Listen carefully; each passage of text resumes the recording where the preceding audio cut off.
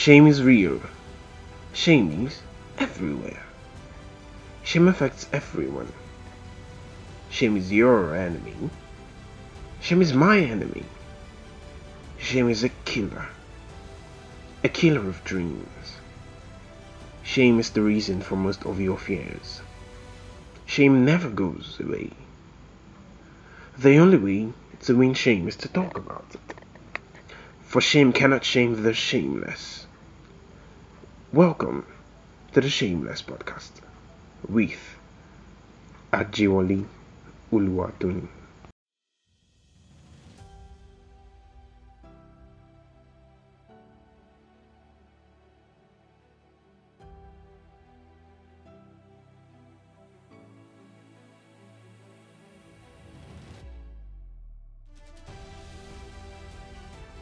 Hello, guys, and welcome to another episode of the Shameless podcast. My name remains Ajiwali Uluwatoni, and today is the 11th episode. If you've not followed us thus far, welcome, and if you've been following us, thank you very much for keeping in tune. So today we have two special people in the house. This is the first time we are going to be having two guys together, and I particularly wanted it to be like this. Since for the first 10 episodes, we have just one person. Okay, let's try having two guys this time around and let's see how it goes. I have Toluwanimi with me and I have Etariemi with me. These guys have been together since like 2013 and they're very good friends. I've watched their friendship, from afar, and I love their chemistry. And one thing I know that binds them together is the fact that they are well read. That is, they read a lot of books and all of that. Yeah. Aside from the fact that they are believers, of course. Today we're going to be talking a lot about shame, but before that, like we do, Toluwani, I want you to introduce yourself. Then Taria will go next. Tell us a little bit about yourself, what you do, what you enjoy, and all of those things. Okay, good evening, everybody. My name is Toluwanimi Okunade. Currently, what do I do? Currently, I own a book club, and I own a non-profit, a book club called Book Culture, and a non-profit called Launch Nigeria. I like to read, I like to travel, I like to listen to music. I feel like Emma is the best rapper ever. And I also feel like... Am I? Yes, am I? Mr. Yeah. And I feel like Amala, like I said, and I'm going to say it again, Amala, I'm plantain, and jollof rice are God's gift to humanity after Jesus Christ. I don't have anything to say about that. Alright, good evening, everyone. Alright, Tare, good evening. My name is Tare. How do I introduce myself? Okay, I'm a student. I'm currently running my master's program in applied linguistics.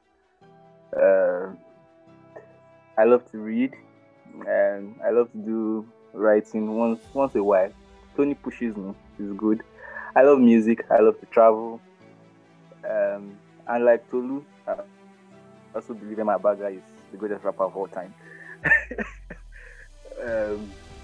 Yeah. All right, thank you guys. I also love Emma. I think he's been the one that resonated with me more. I'm not so much of a music person, but come on, Emma is great. Right? And he has been I like you. I think I like you because of his consistency. Yeah. He has given us back to back, right? And that's something for me, right? Thank you very much, Tolu and Tare, for coming on the show. I know how busy your schedule can be.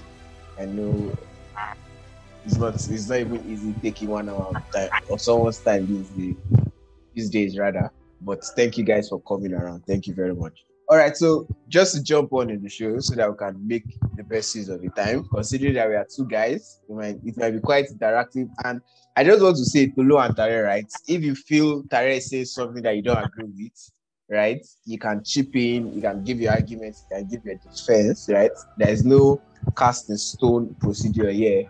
We're just doing it like we're chatting, right? Like we're interacting on a normal. Right. So let's start with the definition of shame. Tare, what do you think is shame, or what do you define as shame?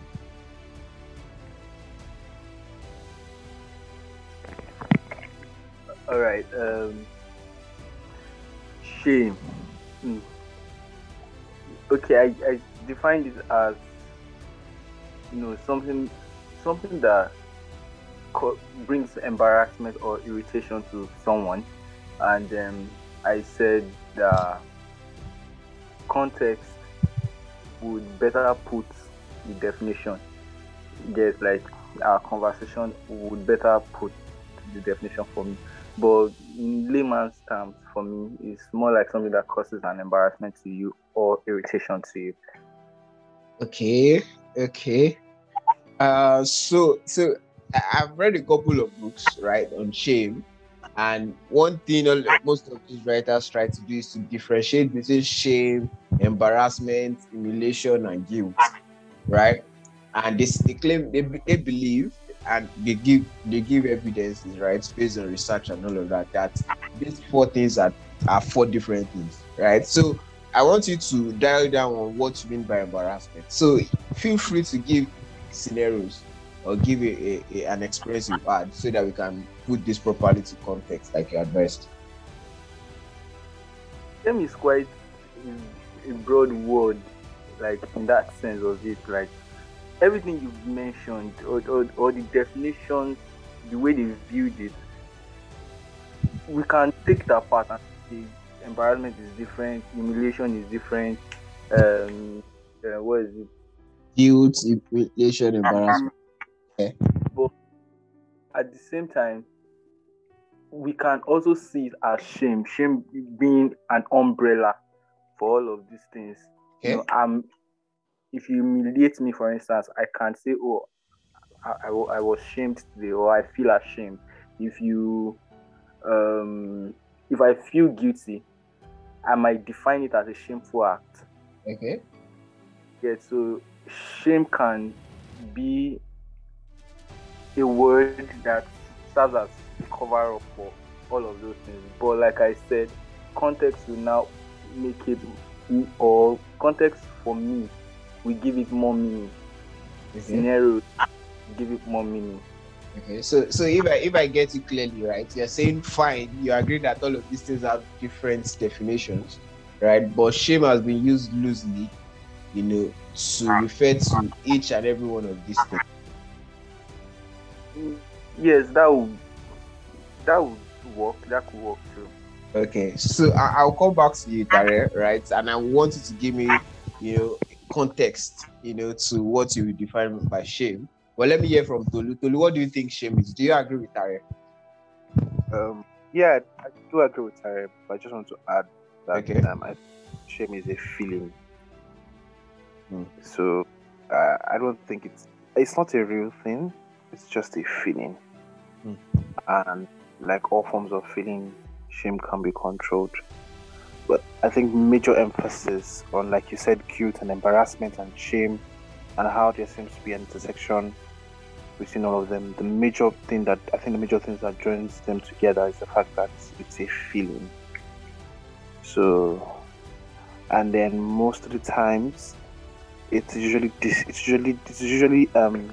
defined by a person, or shame is usually defined by a person or by a person's society.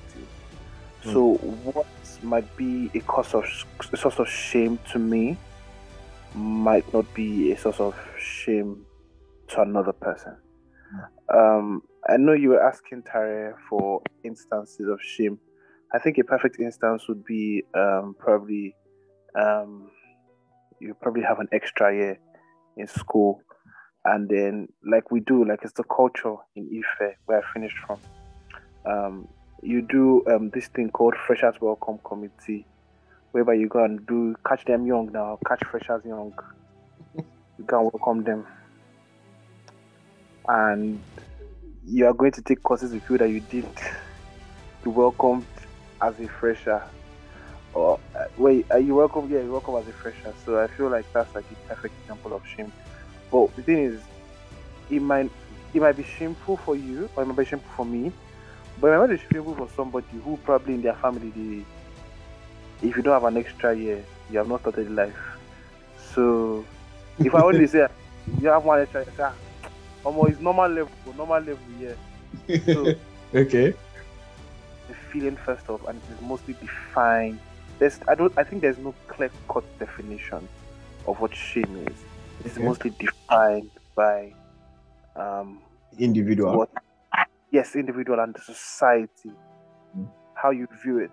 What might be shame to my dream family, the royal family, might not be shameful to the real family that I am now. So so I wanted to put that to context. Which one is real family? Which one is fake family? no, for instance, like my dream family, not my dream family yet. I know that there's a lot of bad press about us, but my dream family, they might say, "Oh, you shouldn't go out." What's the word? I don't know. One of these royal rules. I can't remember. It's been a long time I've been there. Okay. You should, when you meet somebody, it's proper that you shake the person's hand firmly, and then look. Or the ladies should curtsy. But but in this my family, if you meet someone that's older, you don't shake, you prostrate. So if I go to my Roma family and I go and prostrate, as is my culture, like in my real family, it might be they might call like a press conference or a family meeting for me and say you have embarrassed the royal family. But you brought shame to the royal family. But if I dare in my life stretch my hands out to shake somebody in this Yoruba culture that I come from, hey, the world will not get the last of it. Okay. My grandfather who dead would be informed of it. So yeah, I think it's just defined by society. Yeah. Yes, society. Because I'm the person who is involved. So Toluwanimi, thank you very much for this. Right, I'm going to come back to it. But you mentioned something at the beginning. You said shame is a feeling that doesn't exist. Did I get it right? Did I say it doesn't exist? No, I didn't say. Did I say it doesn't exist? I said it's a feeling. I didn't say it doesn't exist. Did I say that? I think you said something like shame is a feeling, but does not necessarily exist or something. I'm seeking clarification now. I want to be sure I heard you well. Okay, I think we're having context. So yeah, it's a feeling, and I feel like all form of feelings, it can be dealt with. Like shame definitely exists. It definitely exists. And if I said that must have been an error on my part. Okay. That's good. That's good. So I want to come to Tare, right? Tare, I want you to give me one experience you've had about shame. Like what's your worst shame experience? Okay, I've had many experiences. Let me pick one. Growing up, yeah, my height.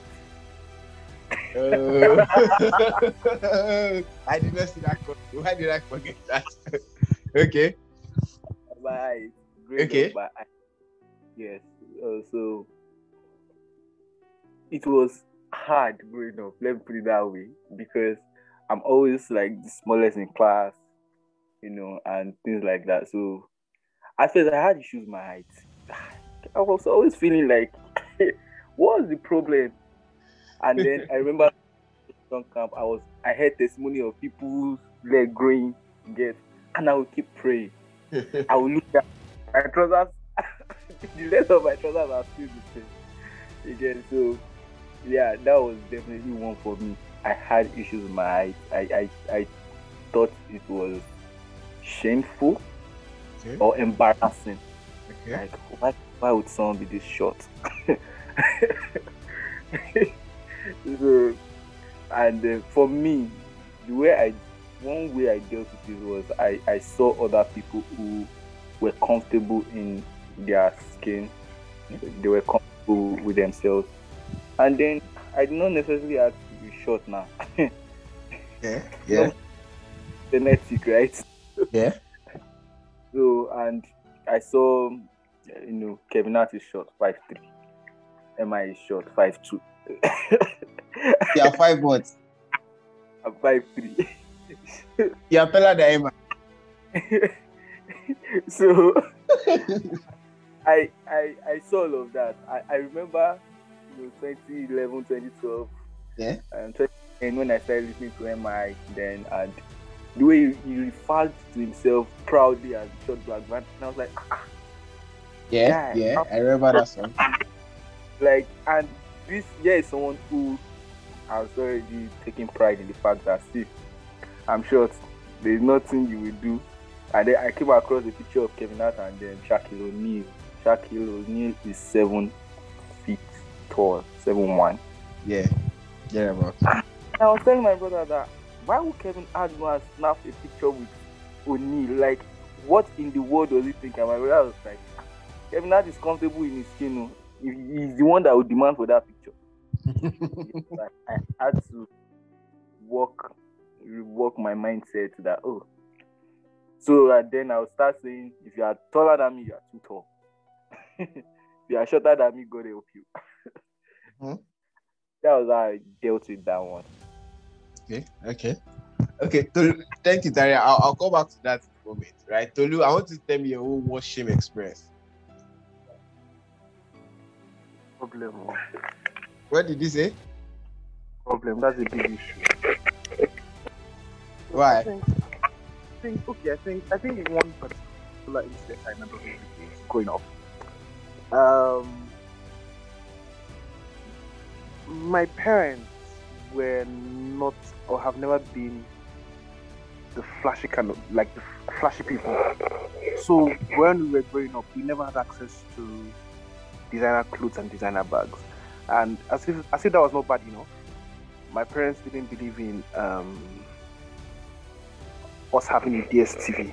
Now, in fact, up till today, we don't own a DSTV in my house.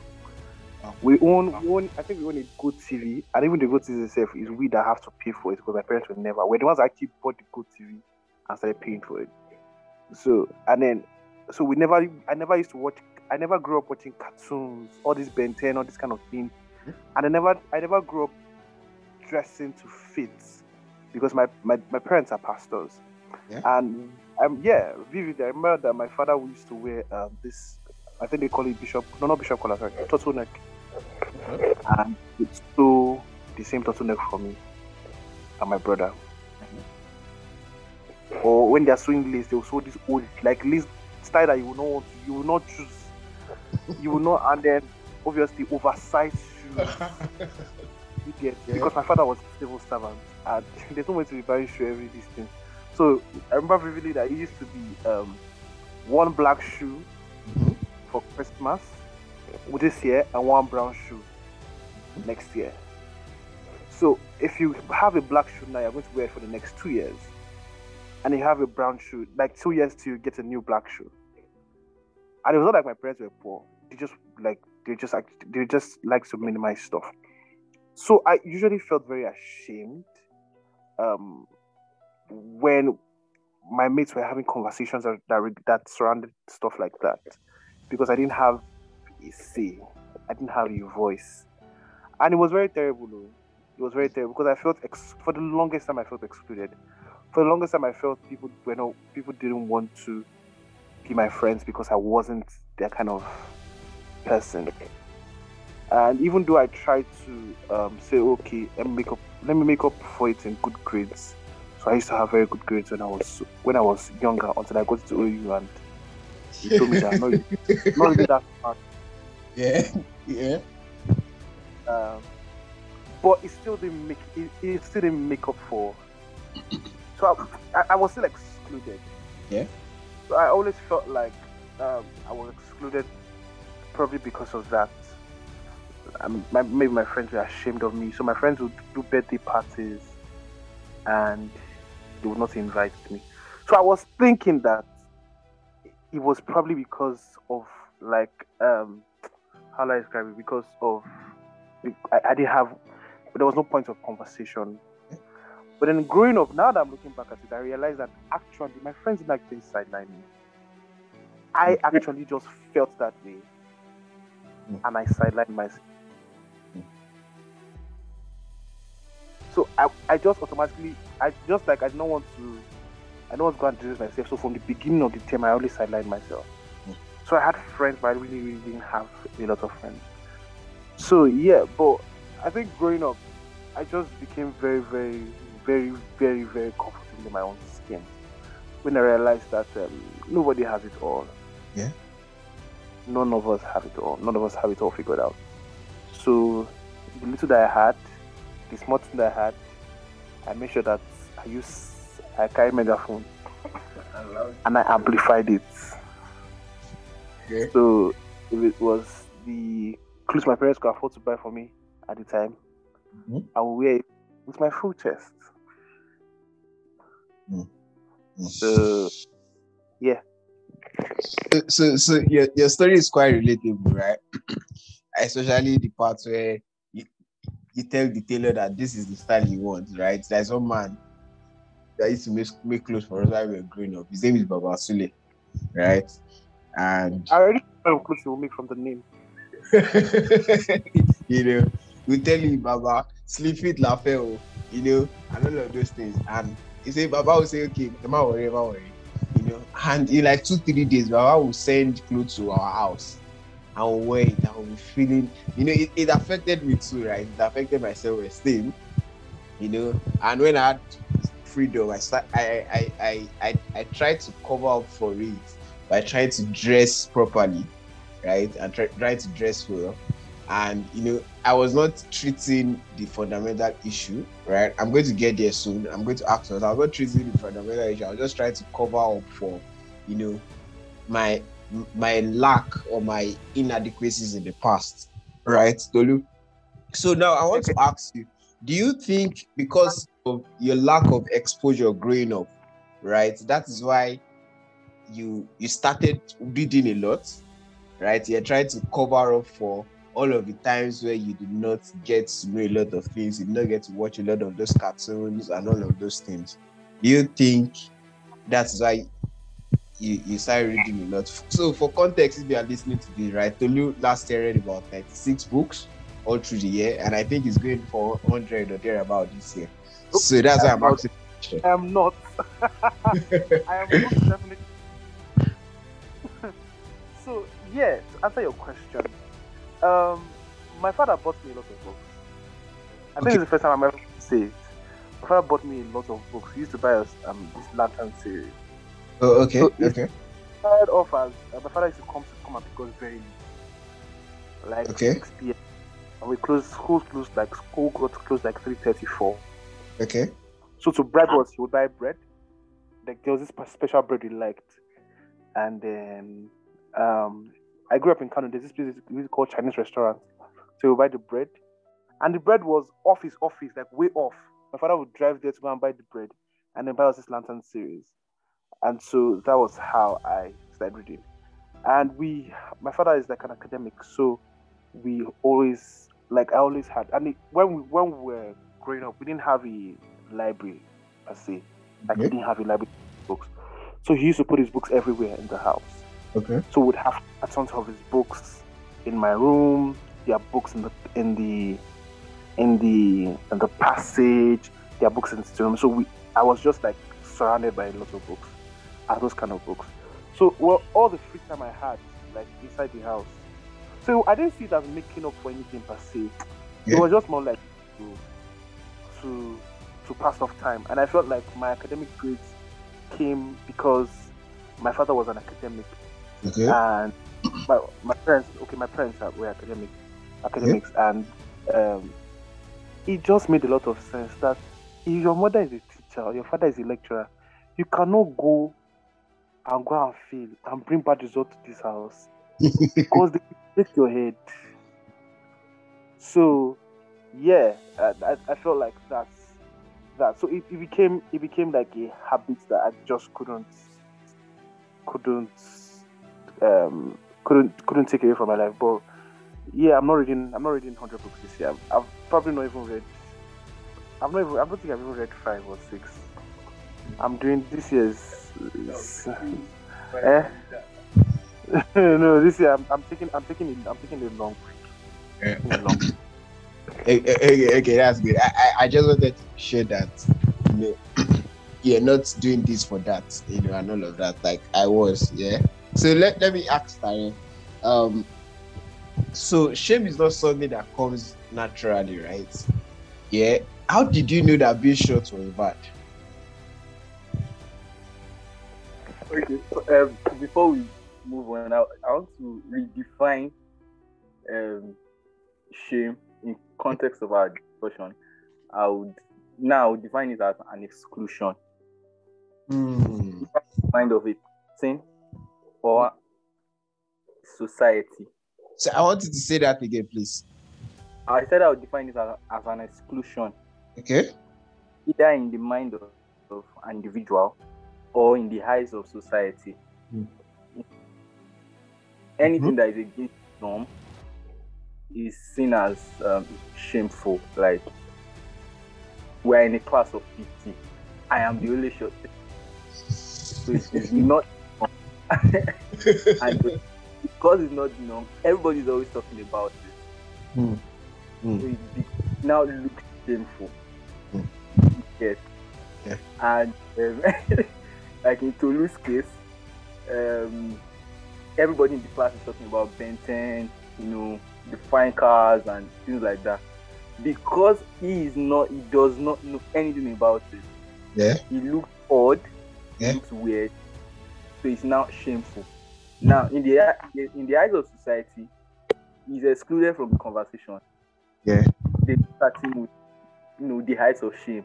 And because of the way society views him, in his own mind, already he has taken that mentality as well. So for me, growing up, because people were always making reference to my height, like, they are short, they are too short. And girls can be very funny. Yeah. I remember having a conversation with a female, I don't want to use the word friend, an old classmate. The very first conversation we had, and she was like, I can't date a short person. You.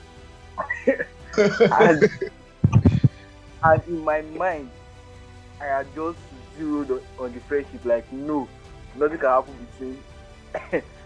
But that's the mentality.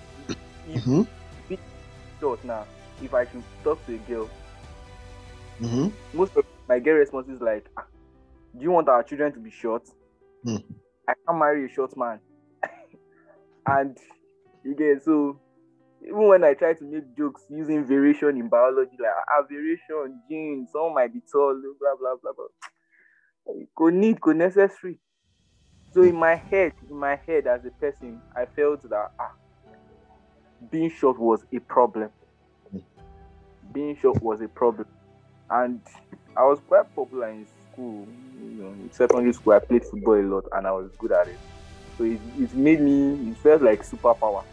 Okay. And I was smart, not that smart, but a little smart. So it also felt like a superpower, but then it would not still cover up for that inadequacy. Yes. The feeling of inadequacy. Long run, I just had to, tell myself that I'm short.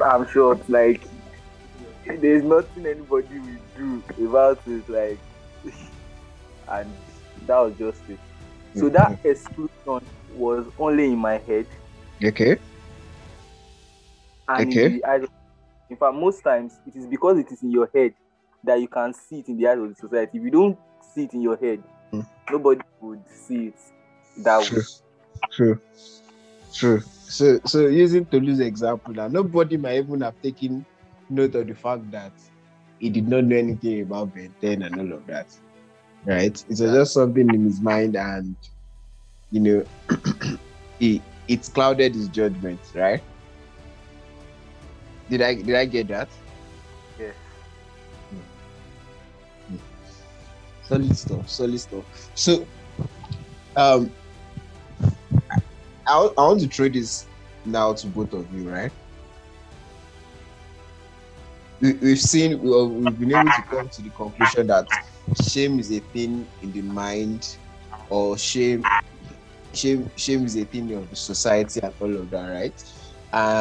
If we are going to trace the source of shame, like where are you going to trace shame to? You know, like where will you trace where you learn shame from? Is it the family? Is it the school? Or for each of you individually now? I'll say the society at large.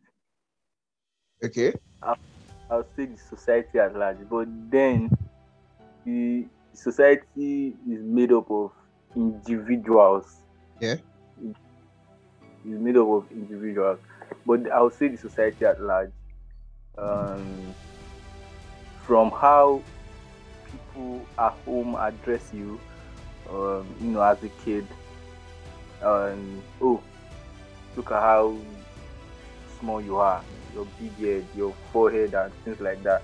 I mean, if you see the movie Game of Thrones, you will see how Tyrion Lannister, the imp in the movie, how that his own family already considered his death shameful.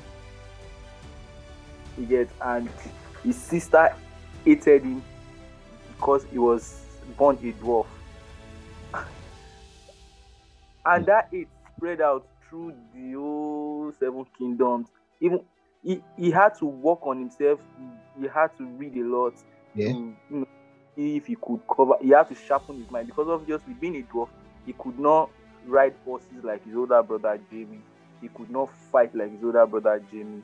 Yeah. His father would give him the Lannister estate, Castle Rock, and things like that. His sister hated it. To now crown it, his death led to the death of his mother. So it all felt like a curse. Yeah. And they considered his death shameful. So it became a problem for him growing up. It shaped his mentality in that movie growing. Eventually killed his father. But the point, the way his family viewed him and caused society to see him that way. And when he was having a conversation with Oberyn, King, the Prince of Dawn, Oberyn told him how Oberyn was sharing the experience of when he first saw Tyrion. And he told Tyrion, he said, "We came to your house at Castle Rock. You had just been born. And then your sister, Cersei, said you were a monster, that you killed her mother. And then myself and my siblings wanted to see this monster, and he took us to your crib. And when we looked down, we saw a baby whose head was bigger than his body. But regardless, it was still a baby. But the sister, Cersei, called him a monster.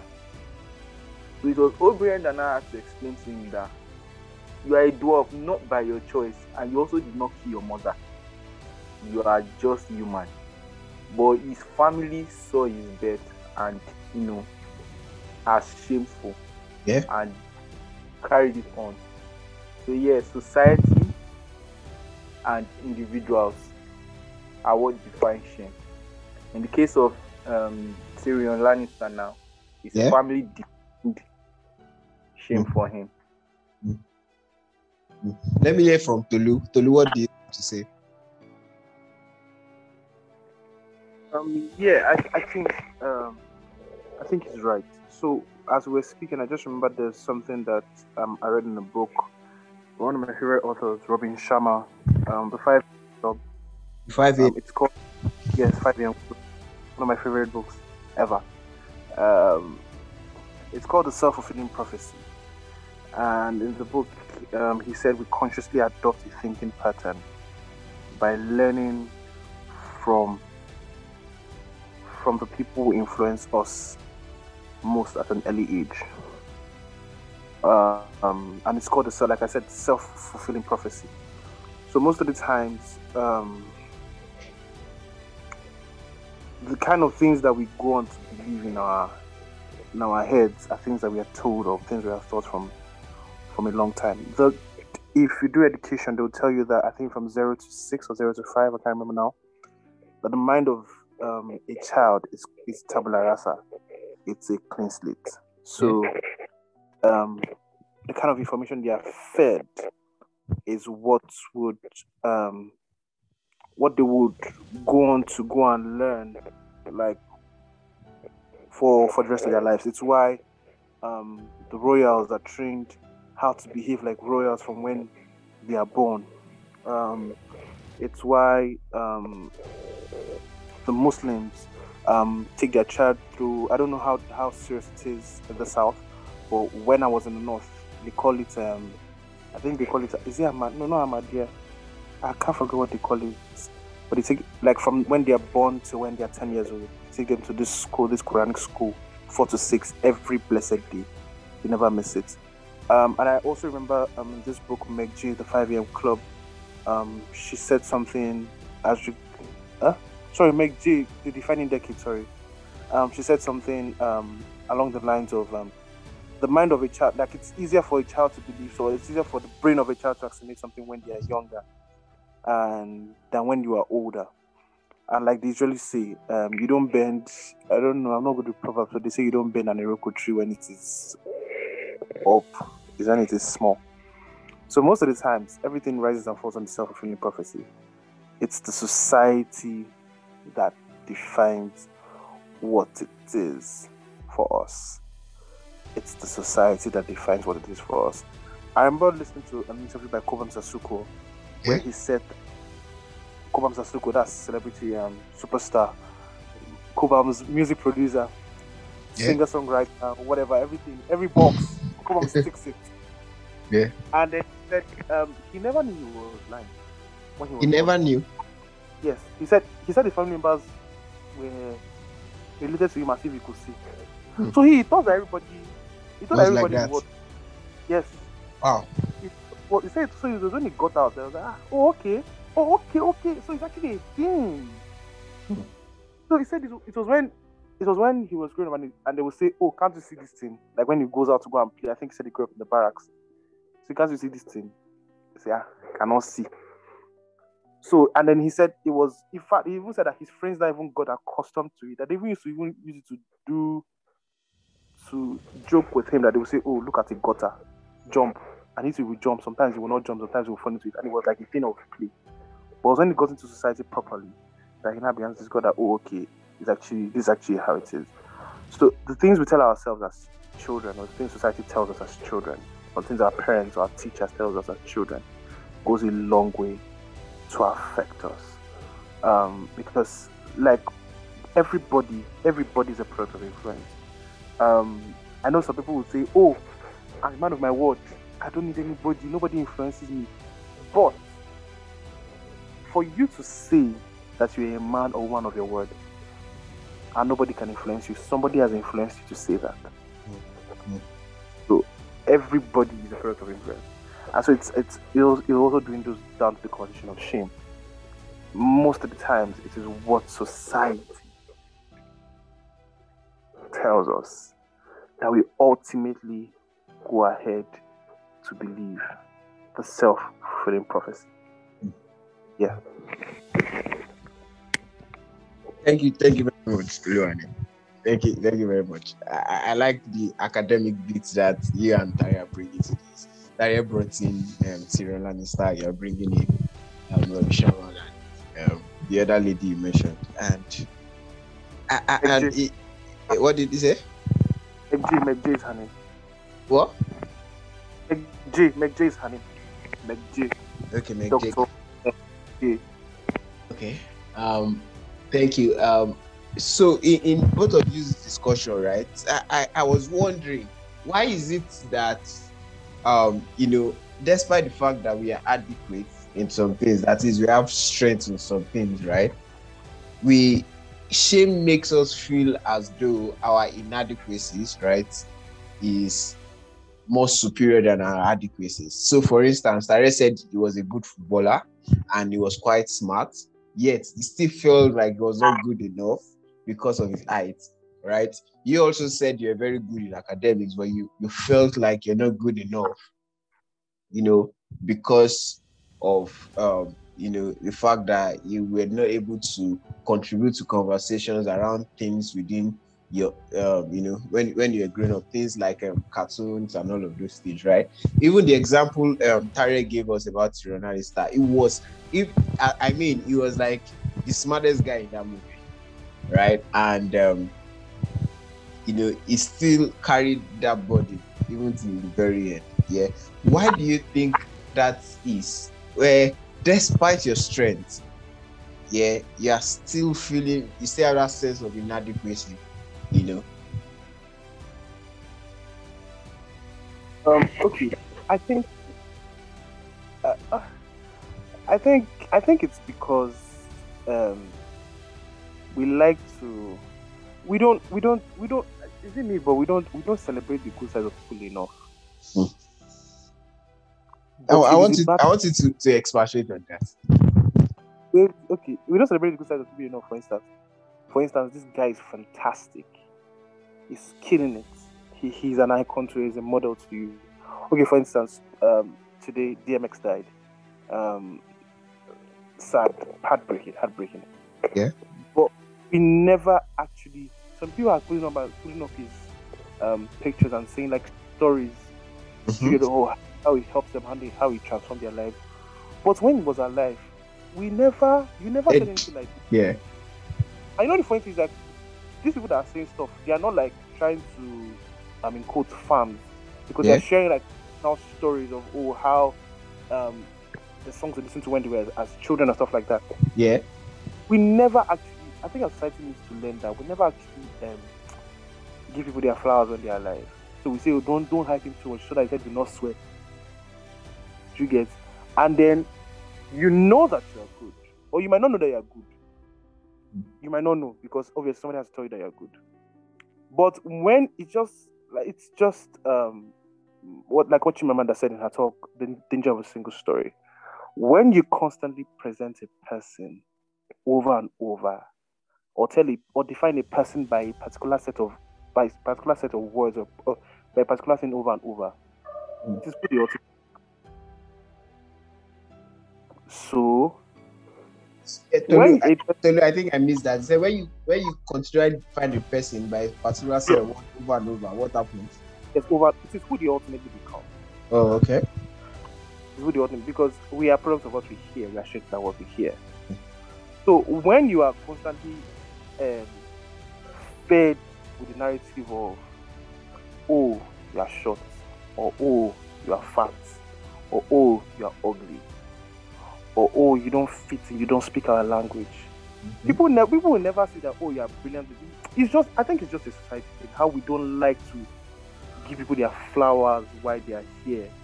I don't know. Our society has a problem with appreciating people. Mm. Do you get, like, and it's a huge problem. Not we don't want to be. You want to succeed, but when you want to succeed, but when you get to where you've gotten to, Yeah. the heights you've gotten to, you want to tell yourself that it's only you that you did it. Mm. You just want to. You don't. You understand? You don't. You have to take that glory. Yeah, you just want to take the glory, but it's not possible because every single person helped you there. I don't know. It's just a complex. And, So it seems Toluwanimi is becoming quite emotional. I want to add to what Tolu has Yes. said. I remember I was having a conversation with my dad one time. Mm-hmm. My dad made the statement. He said, "The dead does no wrong. The dead has no fault. The dead is always perfect." You know, how that is when people die that you see their perfection. When they are alive, you don't see their perfection. All you're after is their imperfections. Even when they attain that height that looks like, oh, this person is good, you still want to find something that, no, it's not good enough. You get, and I experienced it growing up.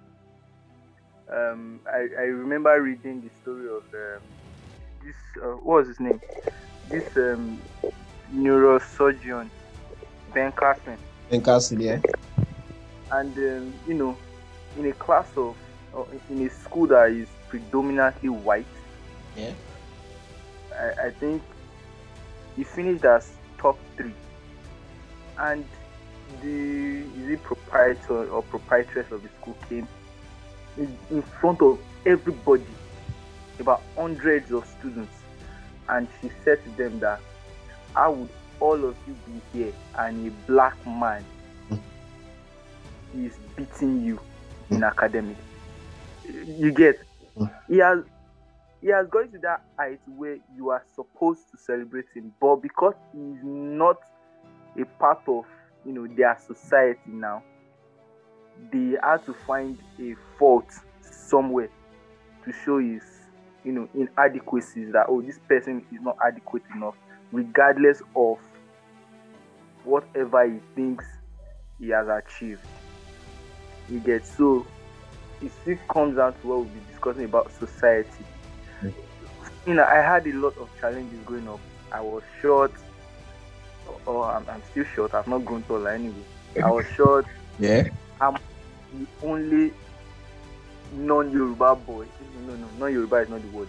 Ijaw boy in classes most of the time. So I'm in a class of 50 people. You have like maybe 40 Yorubas, Igbos, and then I'm the only Ijaw boy.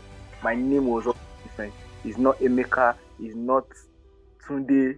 You get? It's not even Musa. It's just on my name entirely.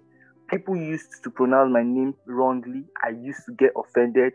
Used to pick off. Like, until my mother had to tell me that they are not smart enough. If you can pronounce their name and they can't pronounce yours, it means you are smarter than them and they are not smart enough. Maybe you should remind them of that. And she just helped me to work on all of that, and taught me how to accept myself. So sometimes, like Tolu said, it's probably because we don't give people their flowers when they are around or when they are doing what is right.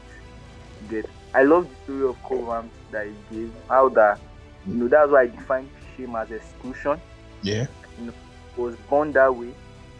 Unlike the family of Tyrion, the family of Koboju didn't make him feel behind, so he was included. Yeah. Because when he got out, that people showed him that society already has created that exclusion, and that, oh guy, you are actually blind.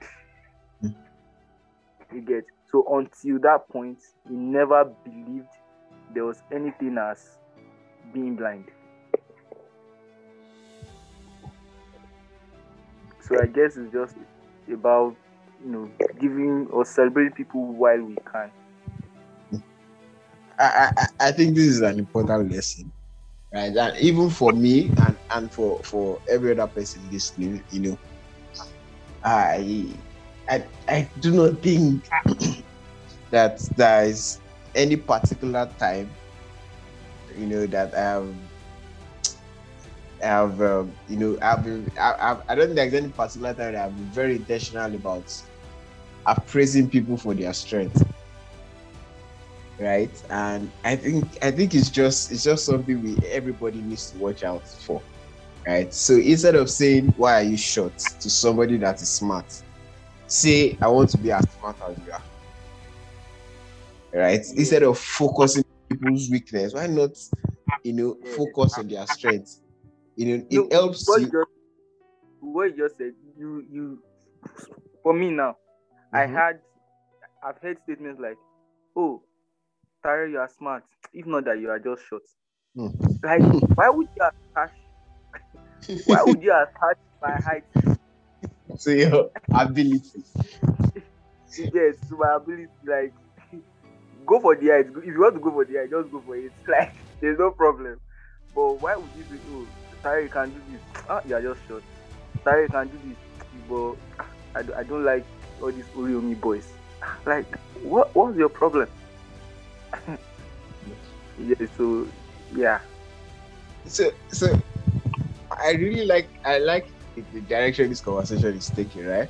I swear to God, I've not seen it the way you guys are painting it to me right now. Right? I have never imagined that, not focusing on people's strengths, and focusing on people's weaknesses. Not that I'm not imagining, I've not thought of it, is something that we really need to watch out for. Right. And I'm grateful for you guys for opening my eyes to that. Um I I just want to make a joke now. Tare, Yeah. are you still single because of your height? No. Now it's money. Okay. That's understandable, man. That's understandable. All right. So Now it's more like balance and money.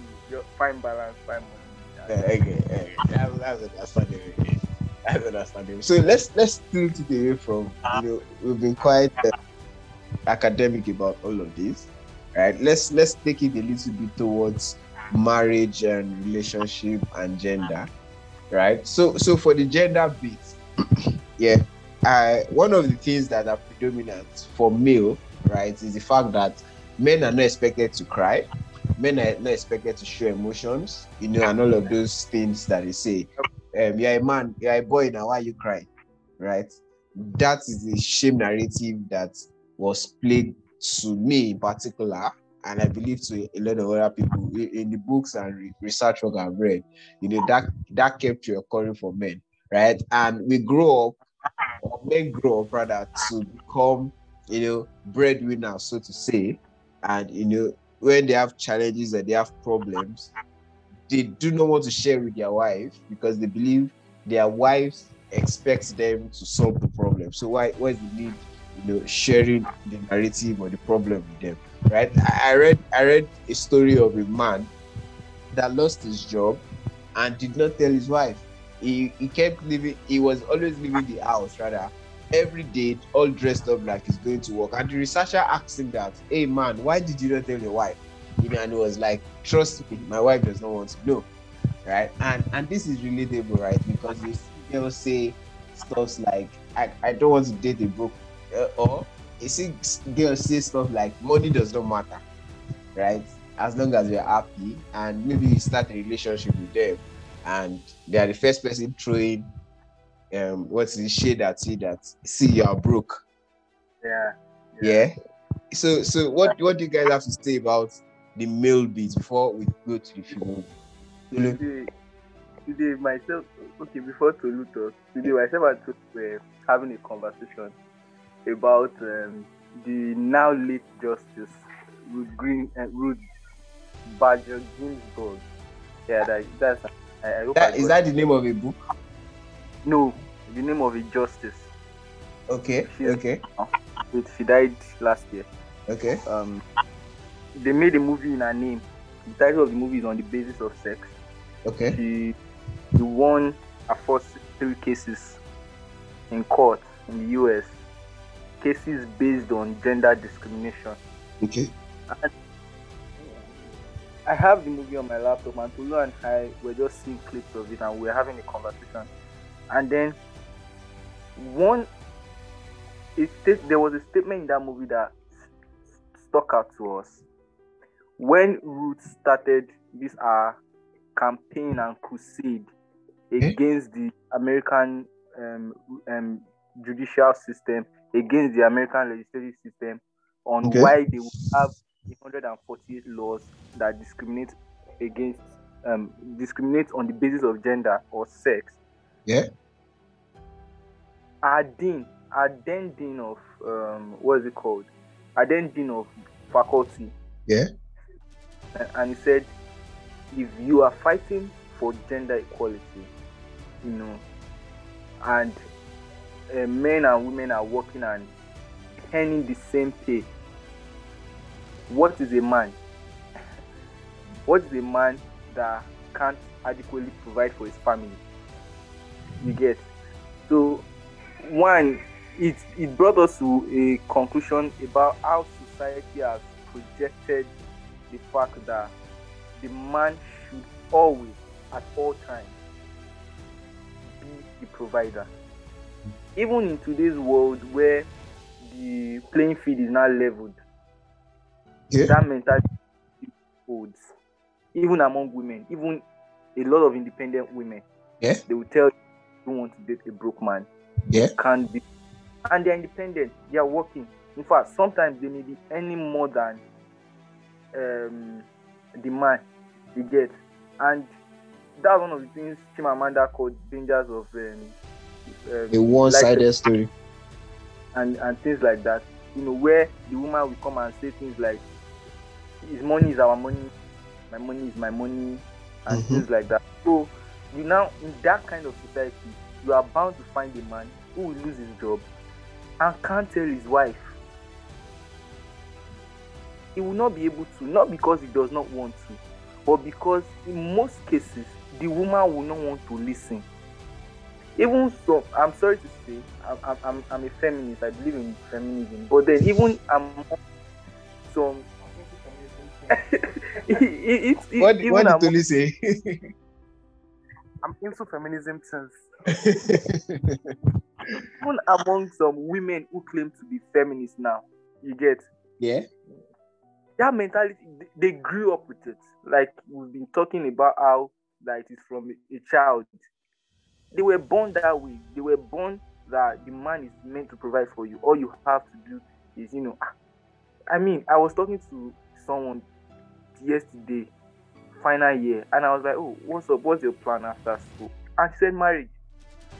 She's a lady. You get? She's a lady. That's how she is built. You get?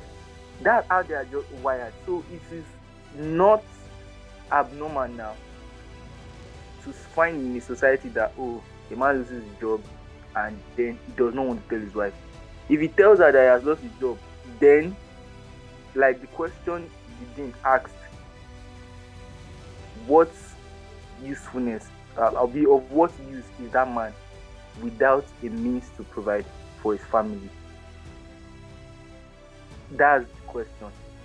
It is not right. It is not right. But those are one of the challenges that we face.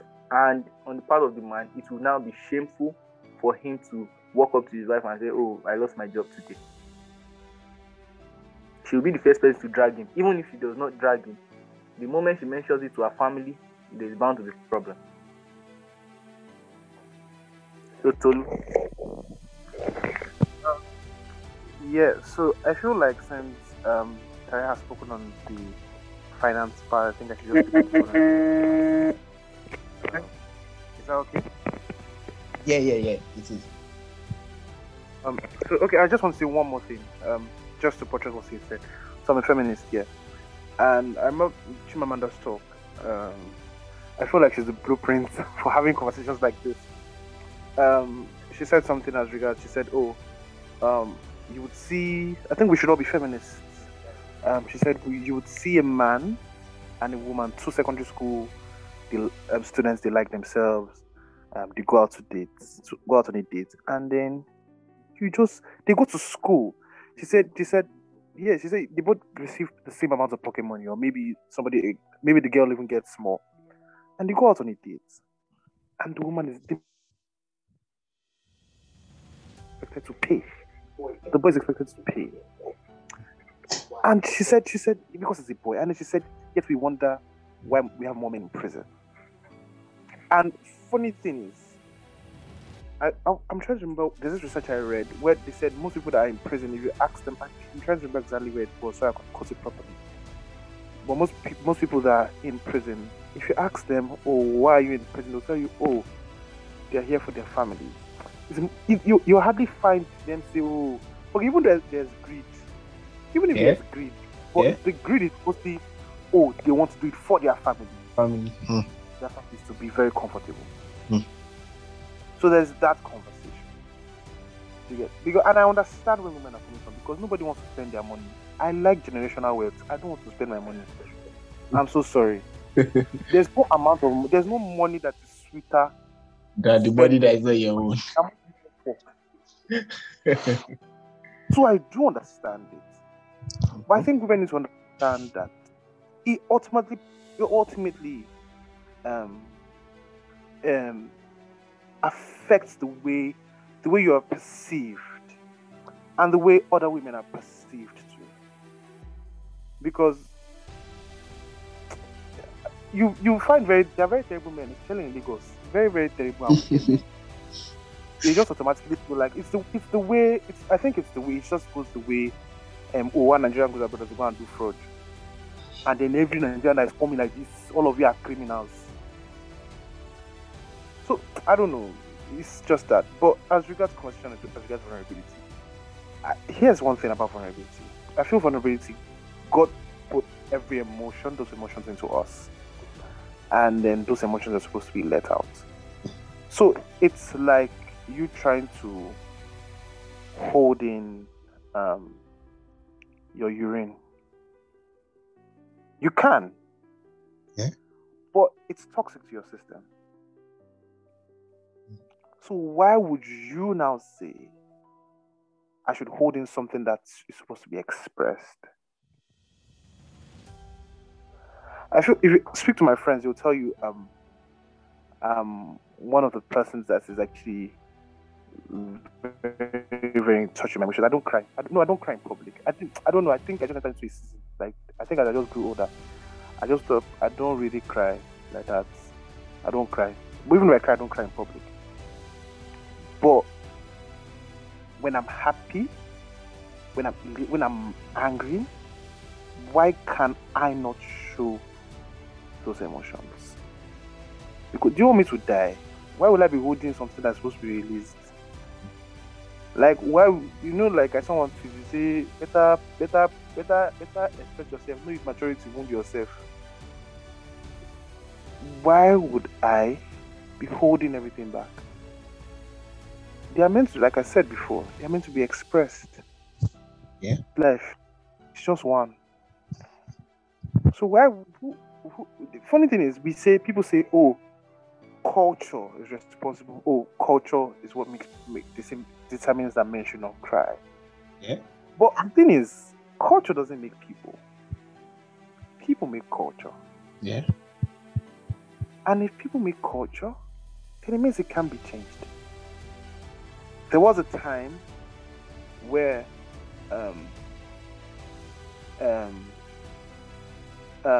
men or children were sinners, twins were sinners in Calabar in the 1950s, 40s, I think, if I'm not mistaken.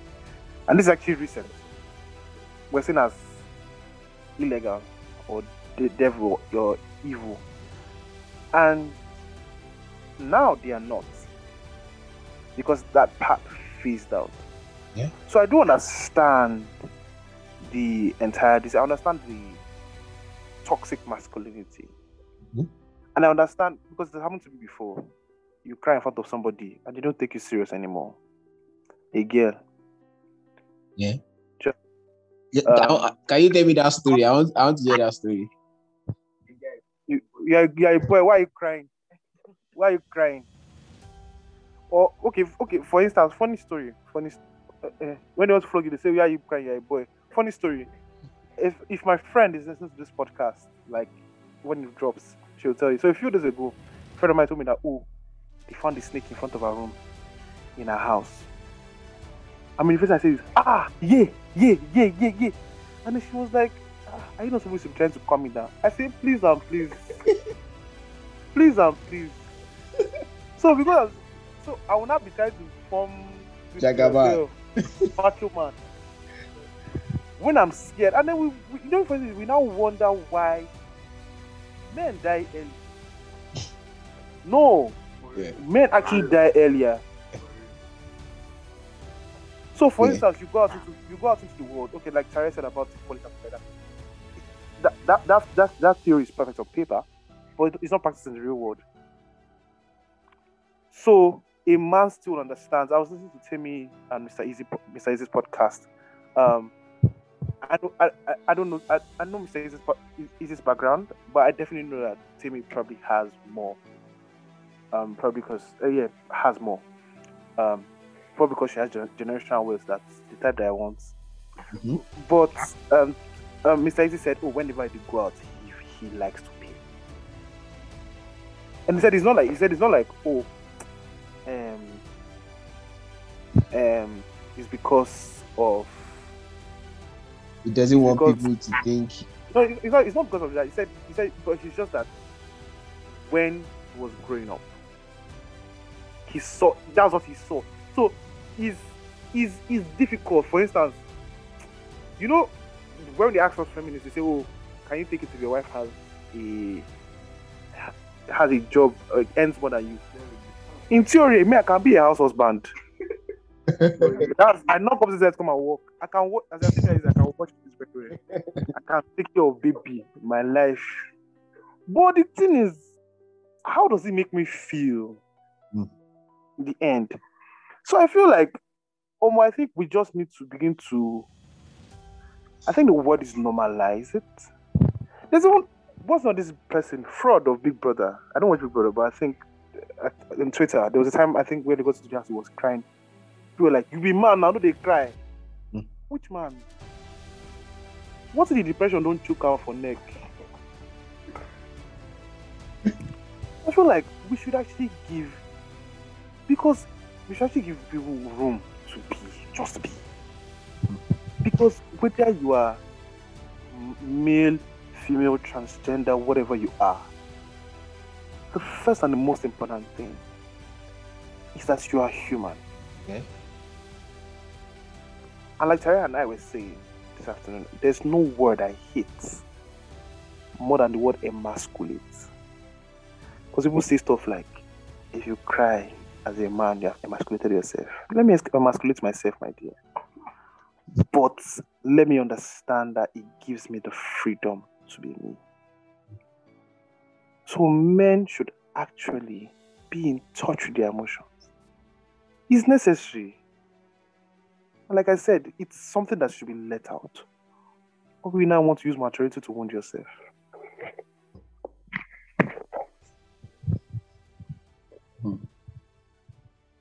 Thank you, Tolu and Tare. I'm in awe, right? How you guys are able to, make me feel like I'm not read enough, I've not done a lot of studies, and I really want to appreciate you once again. And so moving from the masculine bit or the male gender stereotype and moving to the female gender stereotype, right? There's also the narrative of the women. So women are judged on two pedestals. One is the fact that they are judged on the basis of womanhood, whereby everything they do is attributed to marriage or husband or childbirth, right? So for instance, a child is not doing well in academics, a lady rather, and the next thing is this how your children will be? Or a woman is doing well in the professional world and she's not married, and they are blaming the fact that she's not married on the fact that she's doing well in the professional world. Or they are saying something like your success is the one driving money away, right? Or you make a mistake in the house and the next thing is this how you do when you get to your husband's house, right? Or there's always this narrative of, okay, when even women themselves, they play this tape for themselves where they are talking and they're saying, my husband will buy a car for me. Yeah. Right? They're always they're always judging themselves. Society is also judging them based on that womanhood, and marriage and all of those things. Then the second one is based on appearance, right? Where they're saying stuff like the media is selling narratives like this is the perfect body shape, right? It must be size 1, it must be size 8, it must be size 9, at different points in time, or it must be fair in complexion. There was a time in Nigeria where if you are not fair, nobody's going to get married to you. No rich man rather will get married to you, right? And it's just now we are seeing a lot of narrative about black skin women, right? Yeah, you're saying the brown skin girl, people are saying own your skin and all of that, right? But it has always been the fair in complexion or white in complexion, whatever it is, right? So those are the two pedestals on which women are judged. What do you guys have to say about this? Well, let me start by saying that. Let me make a joke first about the fair men wanting fair women. I remember there was a time that men indeed wanted fair women, and then they told us that if you see a fair woman, it's Mami Water. That's true.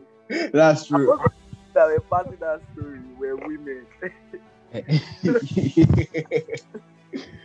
That's But true.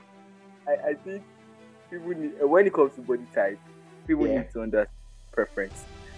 Yeah, so it has nothing to do with. If you want a thick lady, go for a thick lady, but don't because you like a thick lady, then say, oh, a slim lady is not, or make it look like there's something wrong with a lady that is slim. You want that God is so smart and wise that He gave us diversity. Yet, so you want a slender lady, go for that. You want a thick lady, go for that. Don't. That's how I feel. Anyway, that's how I feel.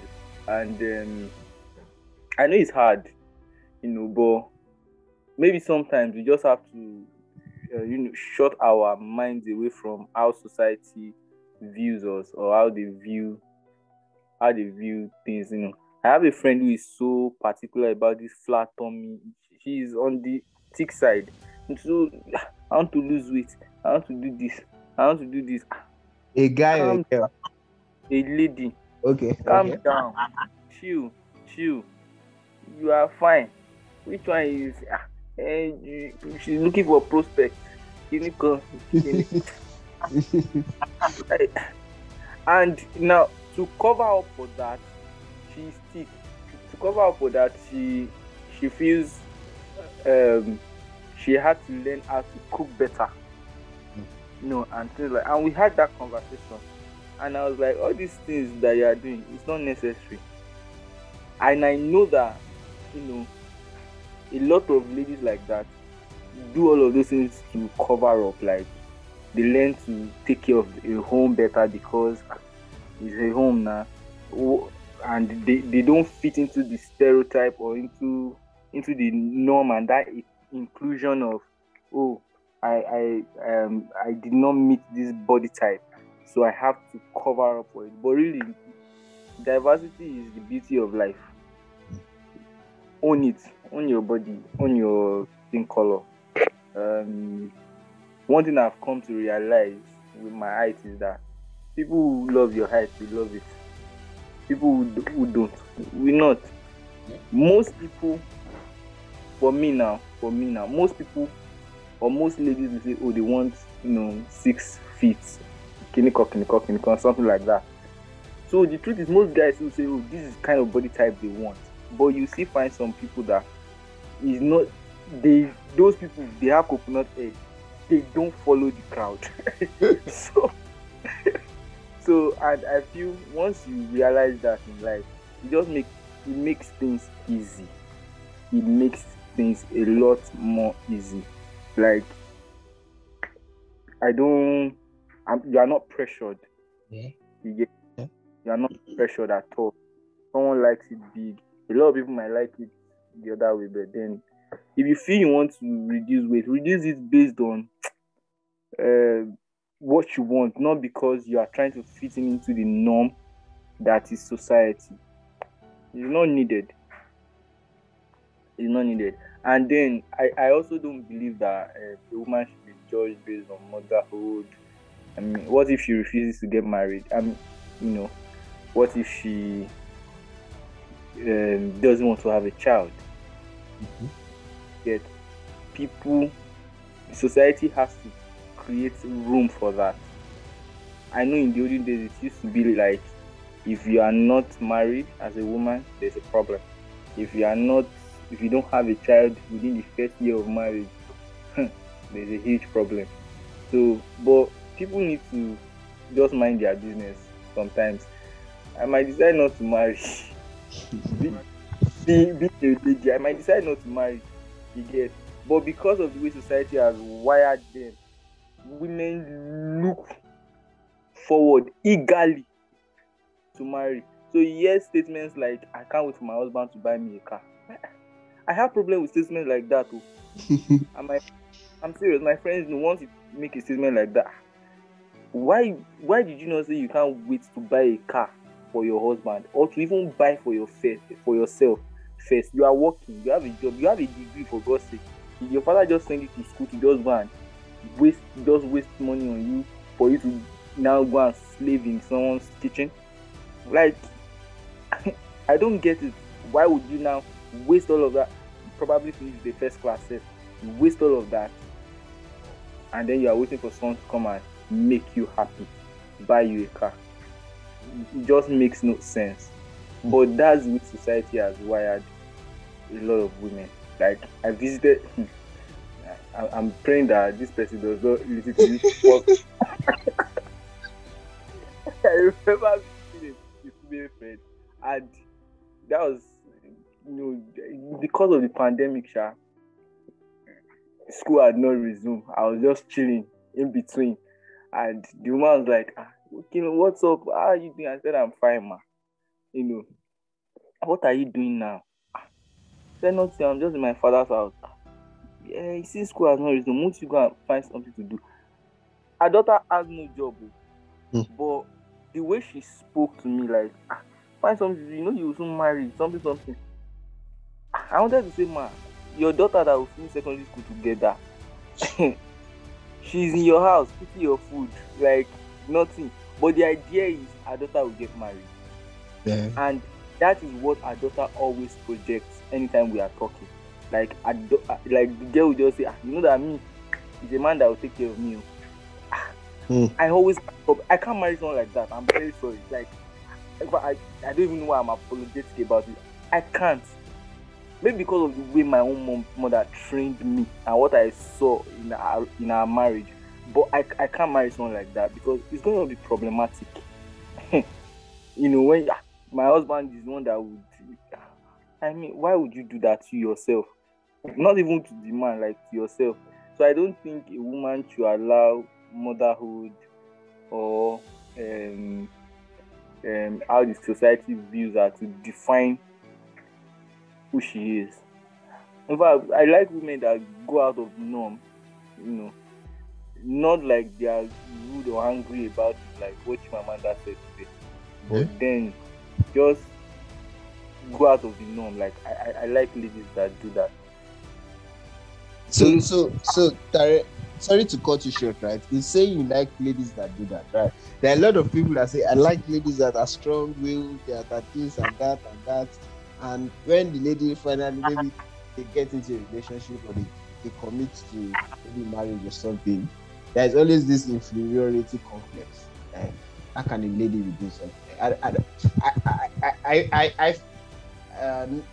Not that I faced it in a relationship, right? But when I see a lady do something, somewhere at the back of my head, right, I'm like, how can a lady, how can a lady, So I have actually faced it. Sincerely, it was not like a relationship per se. To Lucastin. But the thing is, at that point, of course, I don't have money. I didn't get hurt. You get, and I don't. God. Okay, we are not in the same economy. Like, she's not in Nigeria, and obviously, better economy, a better workspace, has a job, lives abroad. Name it, life is good. And even though I'm a feminist in my head, like Tolu was saying the other time, that there are a lot of things we know theoretically in our heads, but when it comes to practical, it's hard to, accept it and do it. And she's like ready to lavish on me, so to speak now.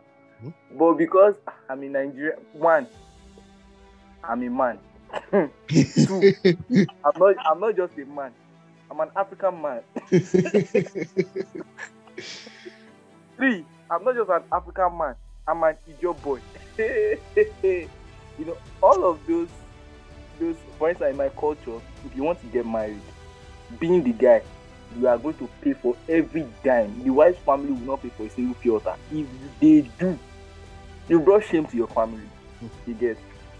So in that kind of culture, and then I hear someone, a lady in my life, who will just tell me, "Oh, what do you need? You need a laptop? Don't worry, I'll send you $200 to get one."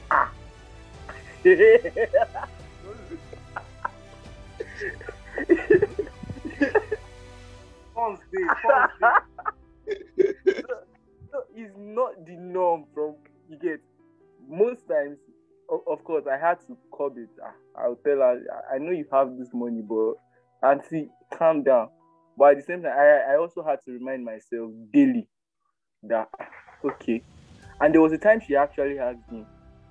She was trying to let me get something. And I said, "Oh, she should not worry that I will sort it out." And she said, "If you were in my shoes, like," she said, "if I were being a lady, if I were in Nigeria, your economy, with the challenges you are facing, and you are a more stable, more established, and I have issues like this, and you want to help me out, like, would there be any problem?" I said no. She said, "Why?" "Because you are the guy." I couldn't talk, but I already understood where she was coming from. And I just had to tell her that, yeah, I know where you are going. It's hard. I'm every day I keep working on myself to remind myself that okay, I might be African and Ijo, but then so I think it's a process. It's a process, really. It's hard. It's hard to just change 20 years of thinking in 1 year like that. So I see it as a process. You just have to keep constantly reminding yourself. I've been there before. It's not easy, especially being that we are Africans. It's not easy at all. Okay, thank you very much. I like the fact that you're vulnerable about that, right? And I don't know. I think I'm also in your position. I've not had it on the personal level before, but when I see a girl doing very well or doing better than me, I'm like, come on, guy, you're a man. That you're a man is a crazy narrative that we've successfully bought. Let me hear from Tolu. Tolu, what do you think about what I wanted to say? I feel like Terry has done a fantastic job. I would like to talk about body structure, body size. I feel like we need to have the conversation as regards who and what defines. So I can relate with this on so many levels because so like in the past 4 years, Yeah. or no, 3 years, let's say 3 years, 2 years, I've put on like a lot of body weight. Okay. And largely because I've not had this conversation about my weight, but largely because I was sick, I was ill, and the pills I was using at the time was responsible for this. Like pills, and then a lot of I had to get up like at odd hours to eat, and so that I could use the pills now. And a lot of I've had a lot of comments. I've had nasty comments, absolutely nasty comments about myself. Let's just give God the glory. I think the kind of person I am, I've learned to build a very tough skin for things like that. So in fact, at first, when this first happened, I used to insult people back. I remember there was somebody that said, "Oh, you are so fat," or stuff like that. You're now fat. And it's really like I'm not actually fat. Like I just have like a lot of body weight. I'm not fat like a Yokozuna kind of level. I think my weight, I don't know, but my weight when I checked it out, but I think I'd not even reached 90. And this was me that was weighing 70 something when I was even skinny. So the entire weight that I'm talking about is like 18 kg. And I remember saying to the girl, I said, "Oh my God, you're so skinny. Do you have cancer? Or do you have HIV? And that was a very nasty thing to do. But it was my way of putting up, and I do sincerely apologize for that. Even though the girl doesn't speak to me anymore to today. But I felt like I do apologize for it. So, I do understand questions regarding that. I used to have an uncle who said when he first got married, his wife used to be very insecure about her body because she was skinny. And then he said that he's like passionate girls that he liked. Like he liked them in bottle. Hourglass shaped. Yeah. Mm-hmm. And then she got married, and then she began to put on a lot of body weight. And then the guy was like, and then she felt very, very insecure. And then the guy was like, see, let me tell you something. This was my auntie that was telling me. He was like, see, let me tell you something. See, real men eat flesh. They don't eat bones. Bones are for boys. Have you ever seen a rich man? And this was in his exact words. He said, have you ever seen a rich man struggling over bone in book? No, they go and eat flesh. It's flesh they like. And I remember vividly, she said she had a baby, and I think she said her breast began to sag, and then she hated her body because she said they even had to stitch her up and stuff. So she hated the entire weight that came with having a child. And the guy said, let me tell you something. Let me tell you the truth. He said he sat her down one day. You know, this kind of conversation our parents have with us. You know, the night that they wake you up. Yeah. He said he sat her down one day. And he said, and this insecurity was not something that she made visible to him. So he sat her down one day, and he was like, I have a confession to make to you. Since I was born to this earth, his saggy boobs I used to turn me on. His saggy breath. And she looked at me and said, Toluwanimi, said, you don't know what your uncle did to me. Like, he literally saved my life. I'm just trying to imagine how many people are like my uncle. So, like, who defines what society standards of beauty are? While I understand that there might be some health complications, and I remember Tenny speaking about it. So there was this famous interview that Osage and EOT2 spoke about when they bashed Wizkid and bashed Tenny, and they bashed Two Face and they bashed Iceberg, which I was actually very annoyed about. They said Tenny didn't. This was in 2018. They said 2018, 2019, I think. They said Tenny didn't have the body for a singer. She wasn't attractive enough. That she would be better as a songwriter. And I remember listening to Tenny speak about it on an interview with Chude Jidonwo, I think last month. And then she was like, the most important thing about your body weight is that you're healthy. So who told you that you are skinny, you are healthy? And who told you that you are fat or that you are plus size, you are unhealthy?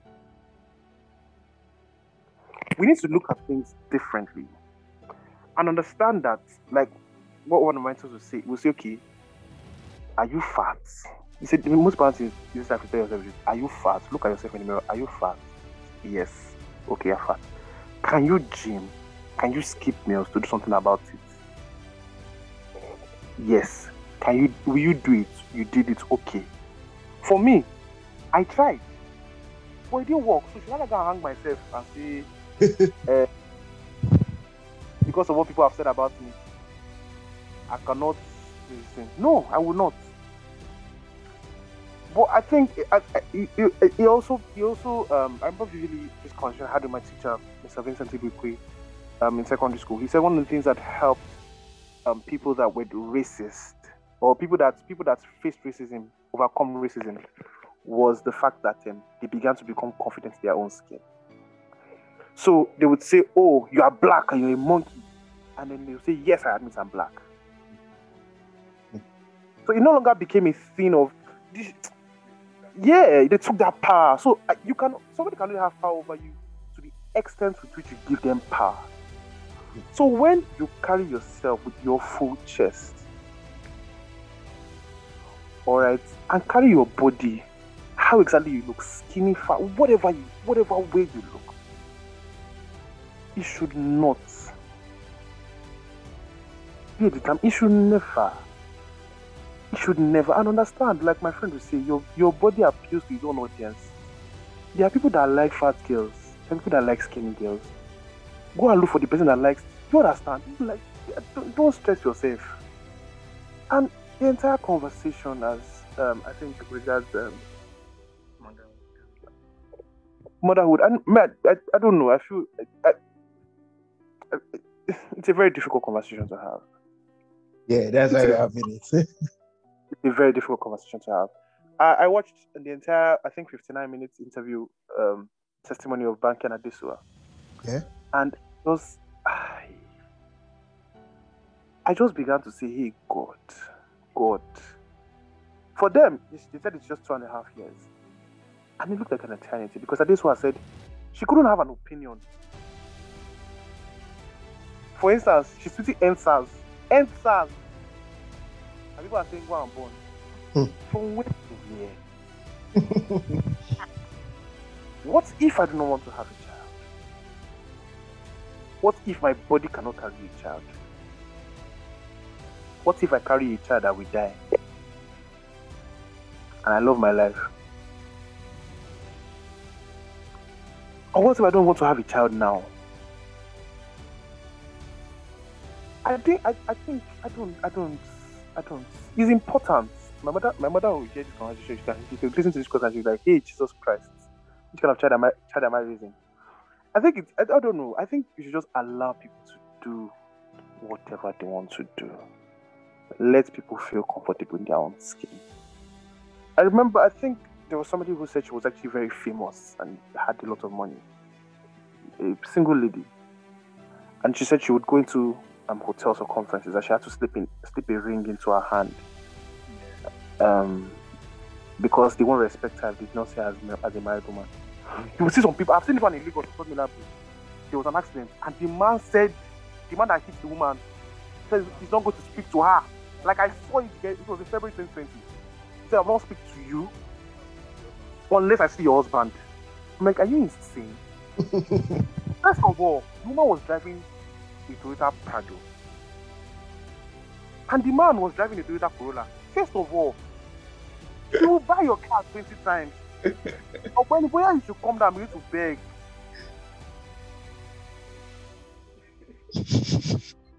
So I feel marriage is good, yeah, but it doesn't define who you are.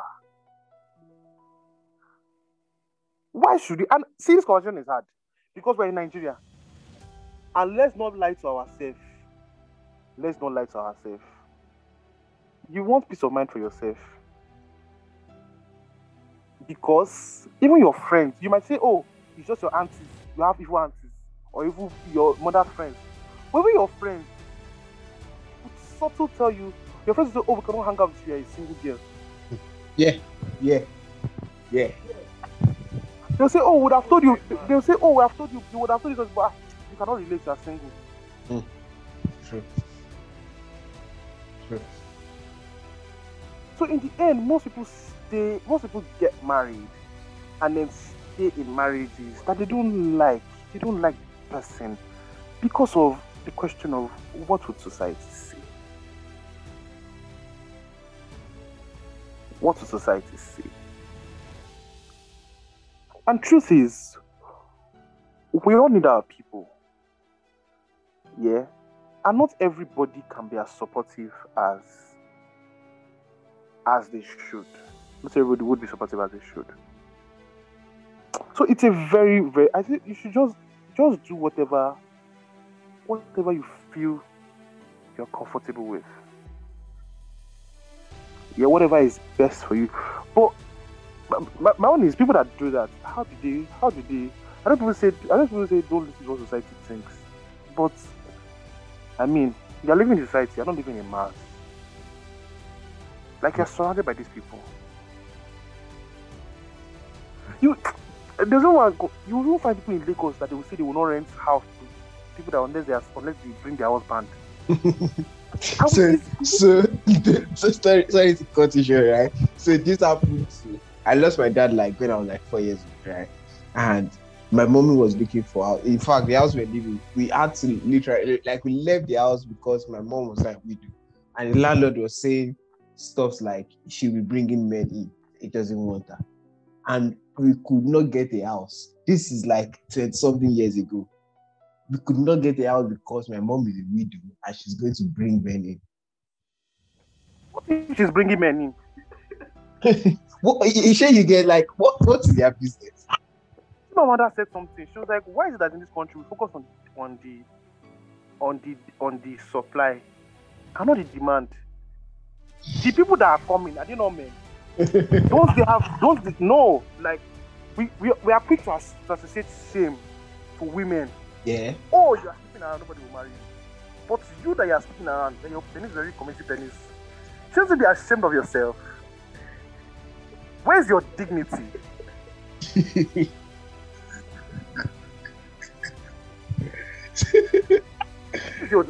Where's your dignity? Are you like you are a disappointment to the men community? I say something about this. What Tori just mentioned, sexuality, and I know, something happened in my house, or my street. Yeah. A neighbor of ours brought a girl, and that was the first time they will meet one-on-one. They chatted a few times on WhatsApp, and then the girl came to visit. Okay. And the first time they would meet each other, they slept with each other, they had sex. Mm-hmm. And while the girl was going back, she took a bike. My cousin and his friend were watching, and they said, this girl, she's a low show, she's prostitute. So I sat there and I said, why? Like, why would you call her that? How would you sleep with someone who you just met for the first time? I was like, okay, let's agree that she's a prostitute because she decided to sleep with this guy for the first time, that they are seeing each other. What of the guy? What does that make it? Is he seeing her for the second time? They were like, he's a man now. He's a man. That was their response, that he's a man. And I felt anger. I said, what? I said, so men can't be prostitutes. They are both. If you call her a prostitute, you are calling him a prostitute. Yes, yeah. If you call her a gay, they are calling him a good guy. Like but they were so quick to shame the lady because she's a lady. Nothing else. And I remember when the argument was getting heated and they were all like, are you on your feminism views and things like that? I turned the narrative and I said, okay, what if the girl is Mami Water? And my cousin was like, if it's Mami Water and the guy was not sharp now, how will you not know? And I said, oh, wait, she's Mami Water now and she wants to use him for something. If people say it's the guy that is at fault. The point is, you should not just shame. I mean, that's what she felt like doing. He didn't make her do it. I don't see. You can have your opinions as regards, premarital sex is bad, is good, but shaming her for doing what she feels is right, and not shaming the guy, even though they are both committing the same offense now, quote and unquote. It was just wrong. But then I understood from my cousin's perspective the way the society has viewed issues like this is that women carry that shame.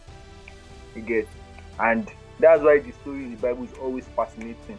How the woman who was caught in adultery, where is the man? Like, did she commit adultery with herself? You get, but that was the way society saw it. The woman would be stoned. Sorry. I also feel like this is one thing I think we need to. I absolutely hate, when we have a panel of like a woman is sitting on an interview, like an interview session, a panel at an event. They ask her, "Oh, have you been able to cope as a mother?" Do you ask that question to men? We don't. Why? Does being a man, does it exclude you from responsibilities? Does it just automatically make you irresponsible? Like, this conversation used to pay me. It paid me. No, I'm serious. It hurts me a lot. My mom has a doctorate degree, and there are times whereby I hardly stay at home. And there are times whereby some things she will wait for me to come so that I can go and fight for her, or my father to come so that I can go and fight for her. At this moment, I'm like, bro, you're a doctor. Like, you're literally you're a doctor, Mrs. You're working and. But there was one. We had an issue. I don't know. It happened to. I think it was happening to everybody. NEPA has been bringing outrageous bills for everybody. And this issue has been lingering. My mother has been going there every time. Do you know that was the day that I followed her? And I just need someone good afternoon, sir. I said, yes, please, I want to see what they call that thing? Manager, whatever it is. I want to see him now. And my mother just stood at the back. I was looking. I said, what's going on? And he said, sir, we're very sorry. We'll make sure that we change. I said, see, don't stress it. I've told you, don't stress this woman. And it sounds very funny, but I feel like I think one way that we can actually help to do this kind of we can actually help to bridge the gap is by normalizing it. So Hidden Figures, the movie Hidden Figures. I remember there was this time where Hidden Figures that had those 3 scientists that worked at NASA. I think it was played by, I can't remember the name of the other actor, but it was played by, what's her name? This woman, Cookie, in Etariemi Henson. And there was a time where the man, I think the head of this thing went to smash the signpost that said, "Oh, only white people." Yeah, I've seen it. And it's just the same thing with racism.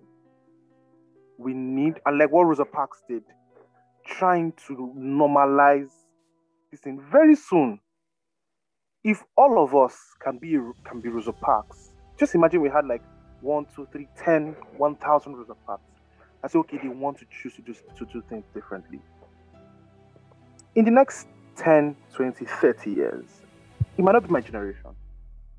It might be my children's generation, it might be the generation after. We would see things done differently. So I feel like it's just we choosing to not just look at women as properties by ourselves. You get, and making sure, because one thing I've noticed is women are the ones that, or men, the major reason why women have this problem because I think there's this illustration or something. They said, oh, it's like men have put their foot on the neck of women. So I feel it's very important for you to, if you have a female friend, or you have a mother, you have a sister, you have a cousin, or a niece, make sure that you allow them, not allow them, sorry, because you're not the one putting them, but ensure that fly as far as possible. So throw your weight behind them and make sure that you follow that they achieve the aim and the heights that they are meant to achieve.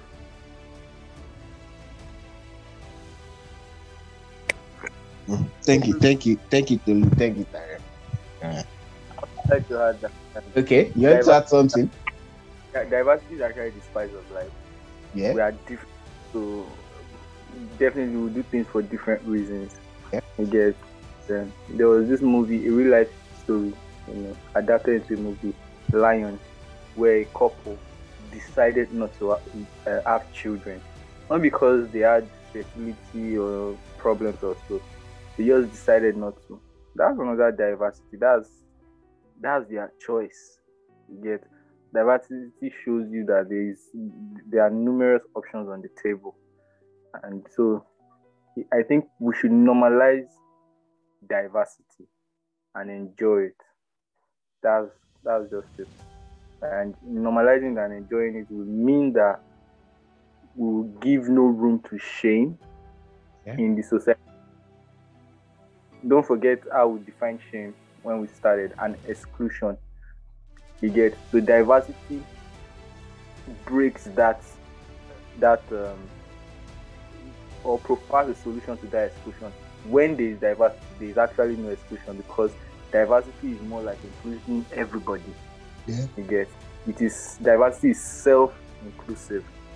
You get, so it just breaks the hold of exclusion, and exclusion is what causes shame.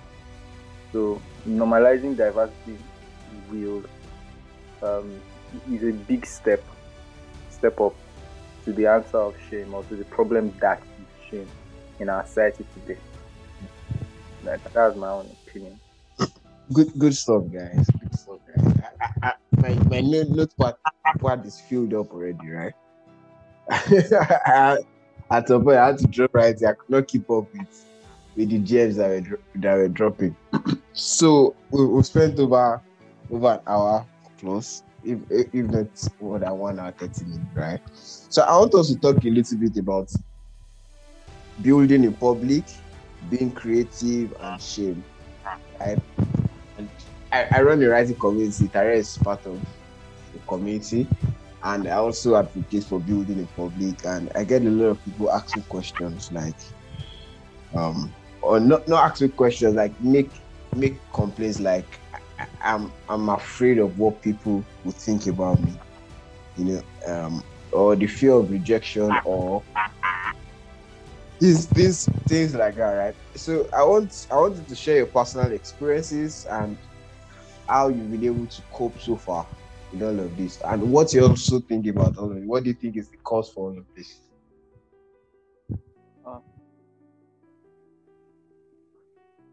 Tolu? Okay, is that Tare? Yeah, it's Tare. Okay, good.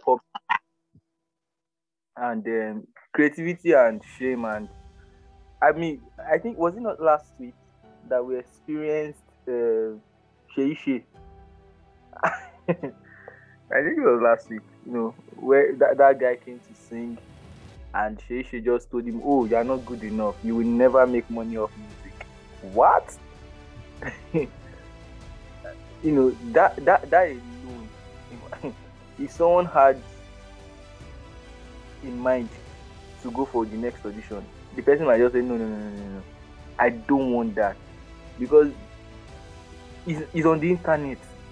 Everybody would keep talking about it. You get, like, when we started, we talked about how people look for faults, to show that you are not good enough. That stifles creativity, and it is a cause for shame. Mm-hmm. And once that happens, in our minds, we tend to, create that illusion of that exclusion that we talked about, the way we define shame, So we just create that exclusion in our minds, and then we box ourselves in. You get, this movie 8 Mile, 2002. You will see Eminem in that movie face something like that kind of exclusion. You're not good enough, or your writing is bad. Your raps will not make it out of Detroit.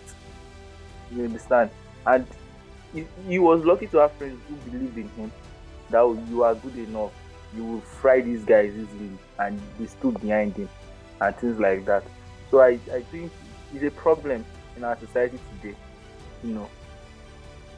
but like you would always say, Tony, that if you like it, then there is someone else who likes it. Yeah. If another person likes it, there will be 10 people who like it. If 10 people like it, there will definitely be 100 who like it. Yeah. If you find 100, you'll find 1,000. So, and then 8 billion people in the world. You don't need all the 8 billion people to like your creativity. You don't. You just need a few. You get.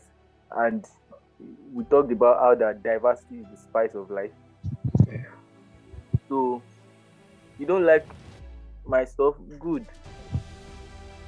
I'll most likely ask you why, so that I can improve.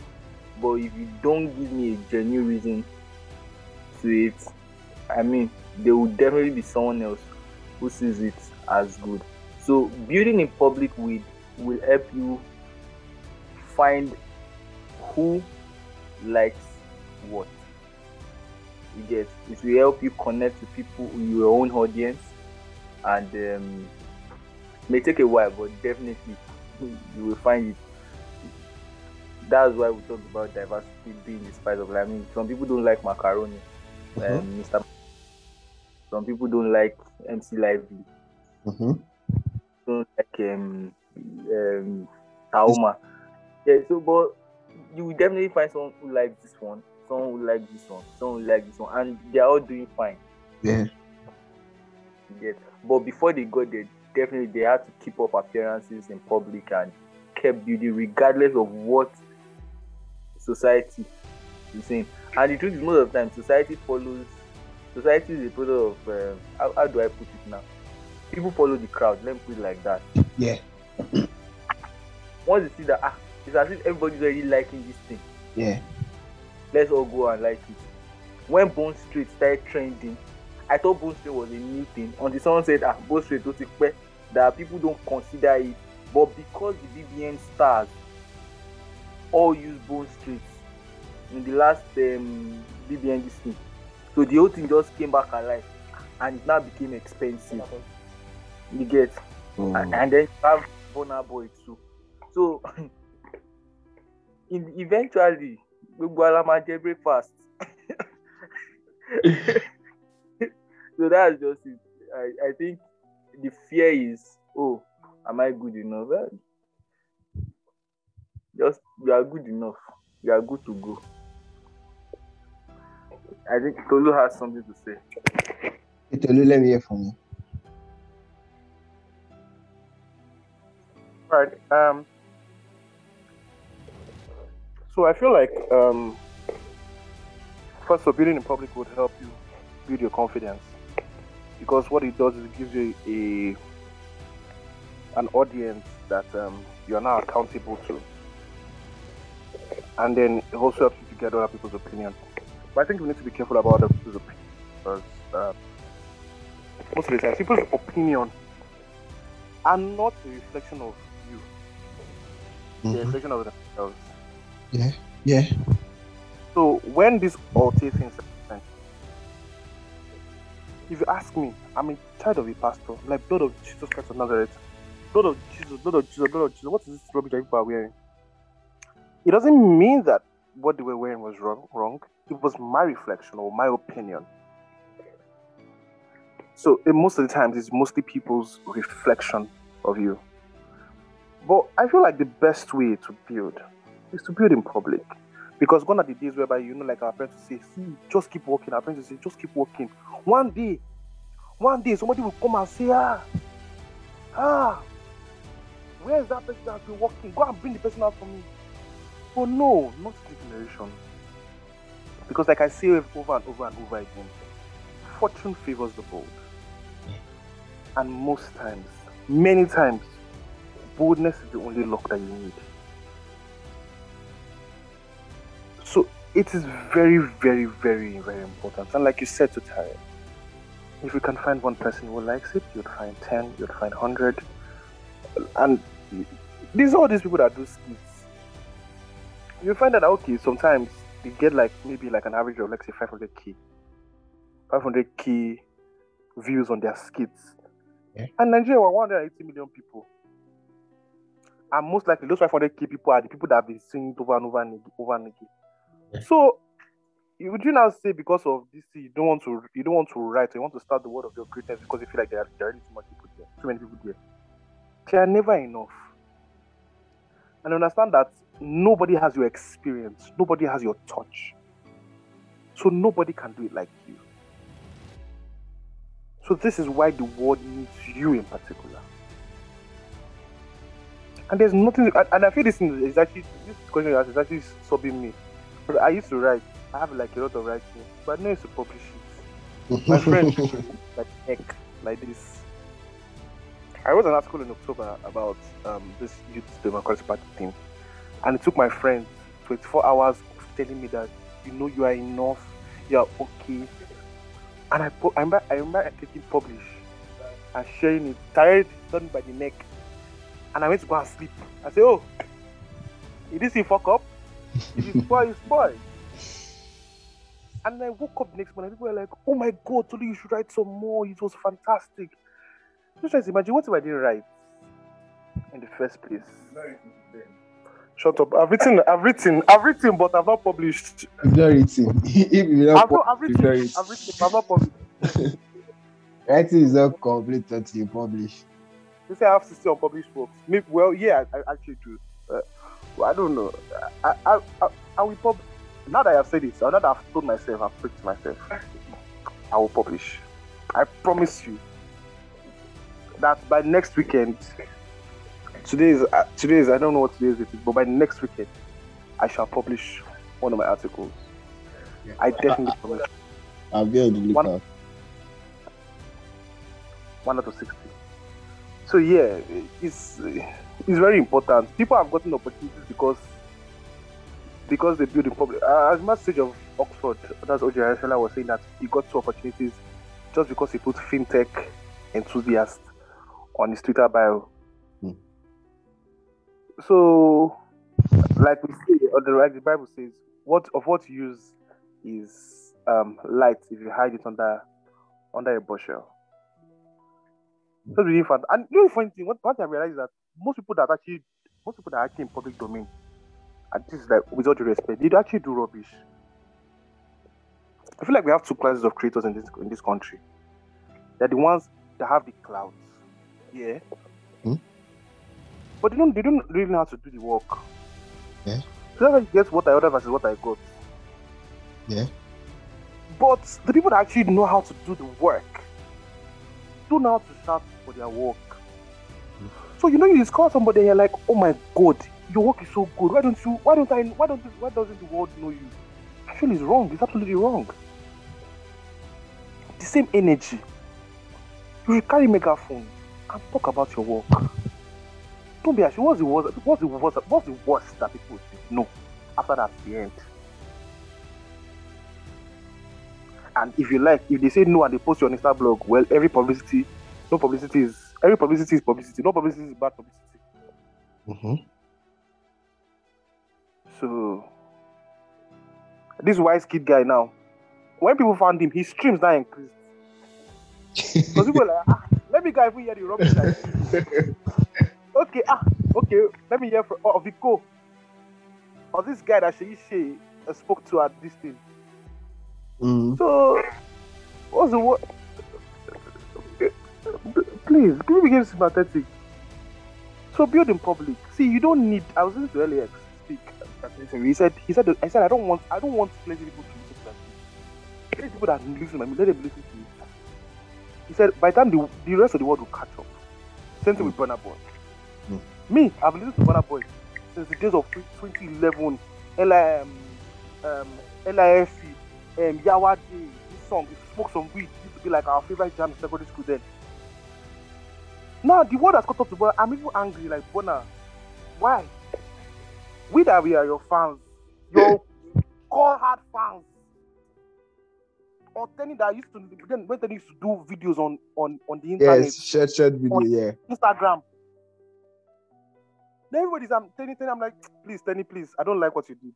I should have just kept you in a shelf in a museum. I kept you in my room. So the world will catch up. The world will definitely catch up to you all this thing. And understand that what people dismiss what they don't understand at first. So it will look like madness. The right brothers were called mad when they said we'll make metal that will float in the air. Look at J.K. Rowling's. It will look. They will say you are. I can't remember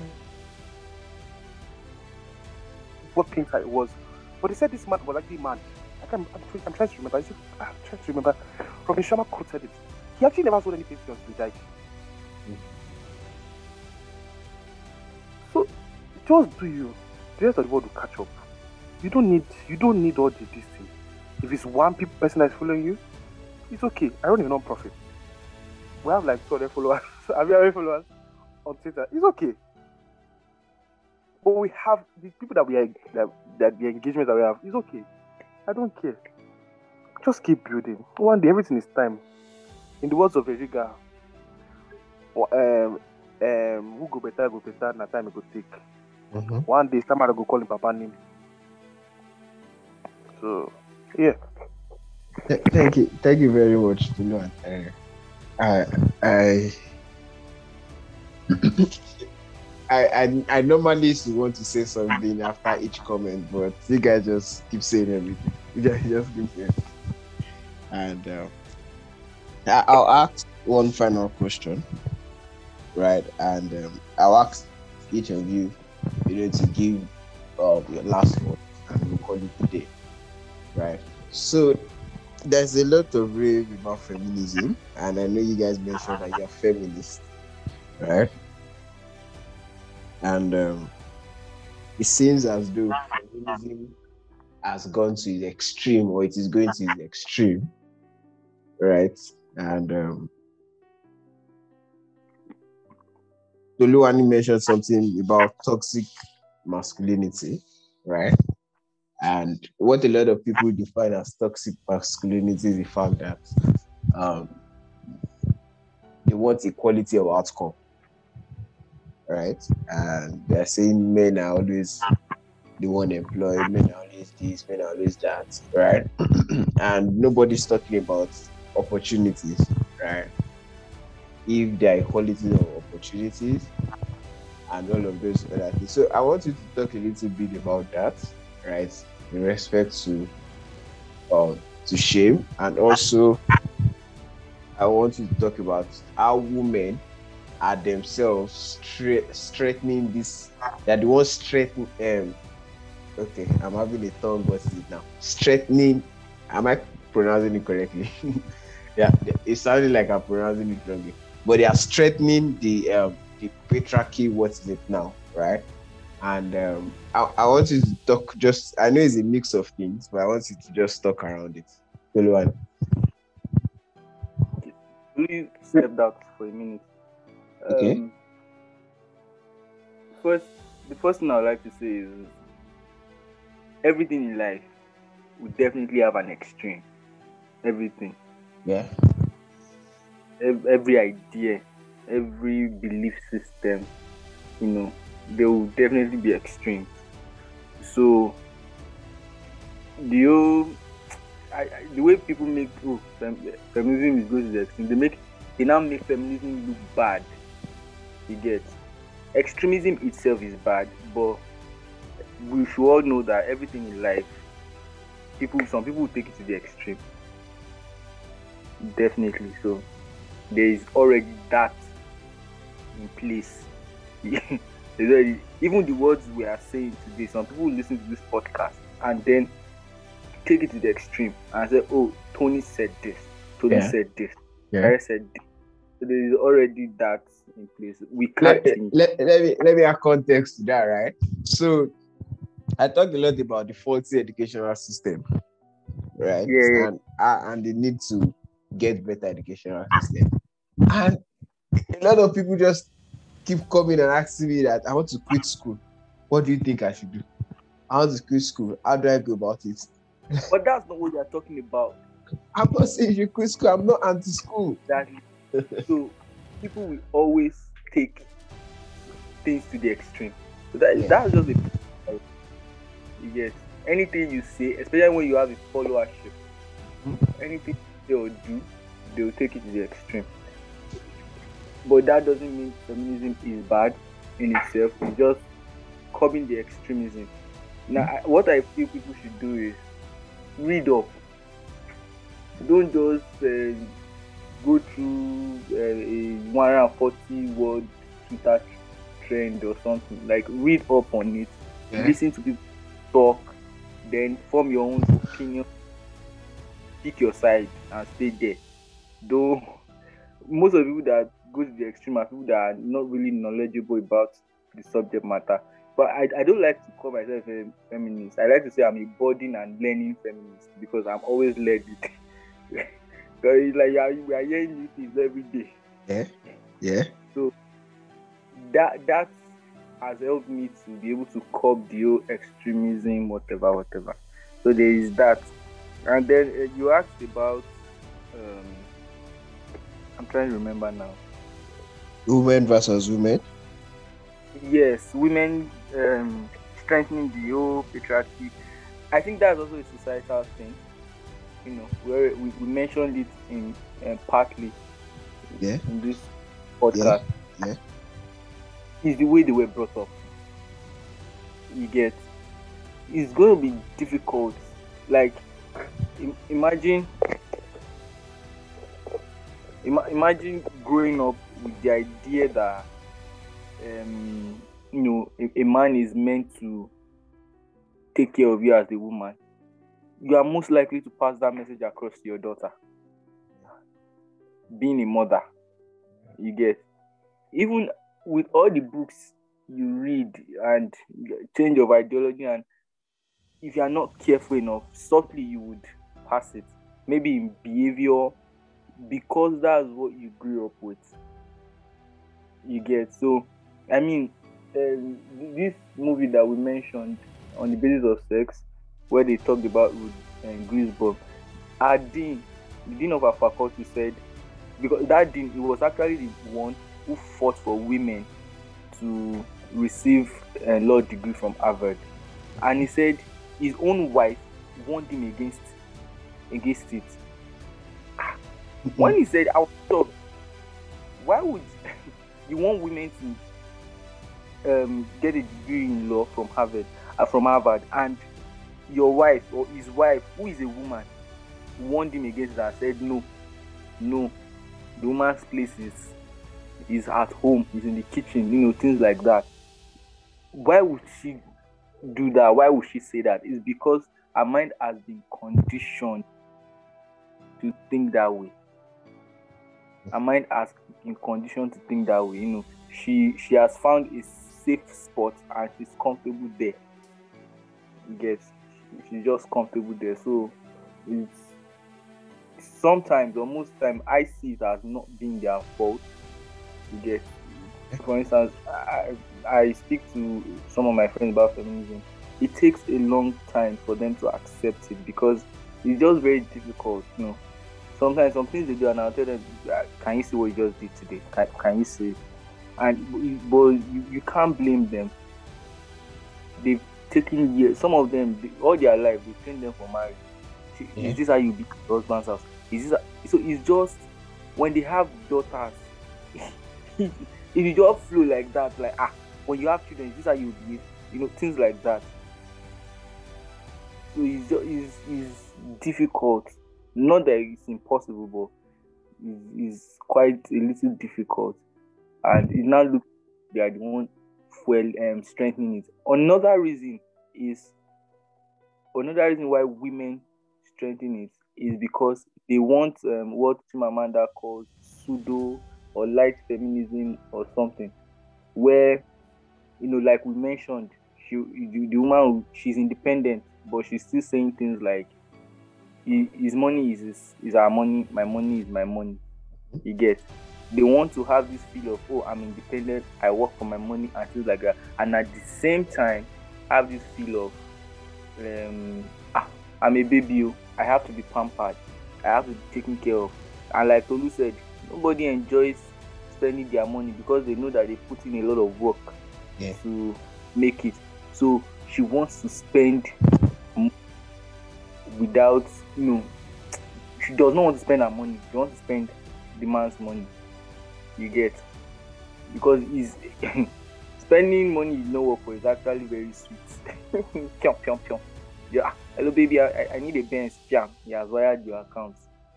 Jesus, we'll get there. So that's what some ladies want, and because of that, they strengthen the whole patriarchy movement and things like that. And they don't know, but they are causing more harm than good. Yeah, they are causing more because they want to enjoy. You can't eat your cake and have it. They want to enjoy the benefits of feminism, but at the same time, they are discrediting what feminism stands for, whether they know it or they don't know it. You get, so in that in doing that, they are strengthening the patriarchy. Yes, they are strengthening them. You get. Yeah. So they that. I think you mentioned one more thing that I'm trying to remember. They mentioned toxic community, equal opportunities, equal outcome. Right now, I don't even see that equal opportunity as something that is. Well, I don't see that something that we've achieved yet. I actually don't see that something that we've So achieved. so so I think the issue now is that people are fighting for equal outcomes instead of equal opportunities. What do you mean by equal outcome? So they want 50-50. Mm-hmm. Yeah. Yeah. Outcome is dependent on competence, right? If a man is competent, he gets the job, not a woman getting the job because she's a woman. If a woman is competent, she gets the job. That's outcome. Yes. Right. But opportunity is that both men and women rather can come for the interview. Right. Nobody's stopping them. But the outcome of that interview will be based on competence, not based on gender.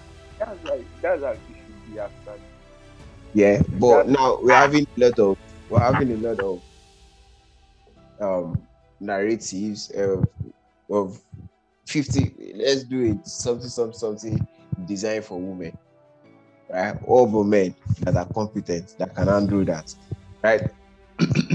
So I'm not saying it's a bad idea, right, for you to organize Actually, camps or trainings for women, actually right? by the opinion. Yeah. It's actually, but Tolu does not agree. But in my opinion, I think it's a bad idea. Okay. Because I want to be able to frame it. It's more like you are not working for it. I don't. You are not working for it. You are Yeah. just getting better. Yeah. I do not value it enough. You get. Yeah. If you are content enough for it, you should be given, not based on we want everything to be balanced, and because we want everything to be balanced, then we are sidelining the men who are competent just to make everything equal. To me, in that case, it's no longer equal. Yeah. Where is equality? You get. Yeah. So I don't agree with it. I don't think I agree with it. Okay. I don't want this to become a gender discussion. Let me hear from Tolu and wrap up. All right. Okay. So here's what I think as regards that. I think that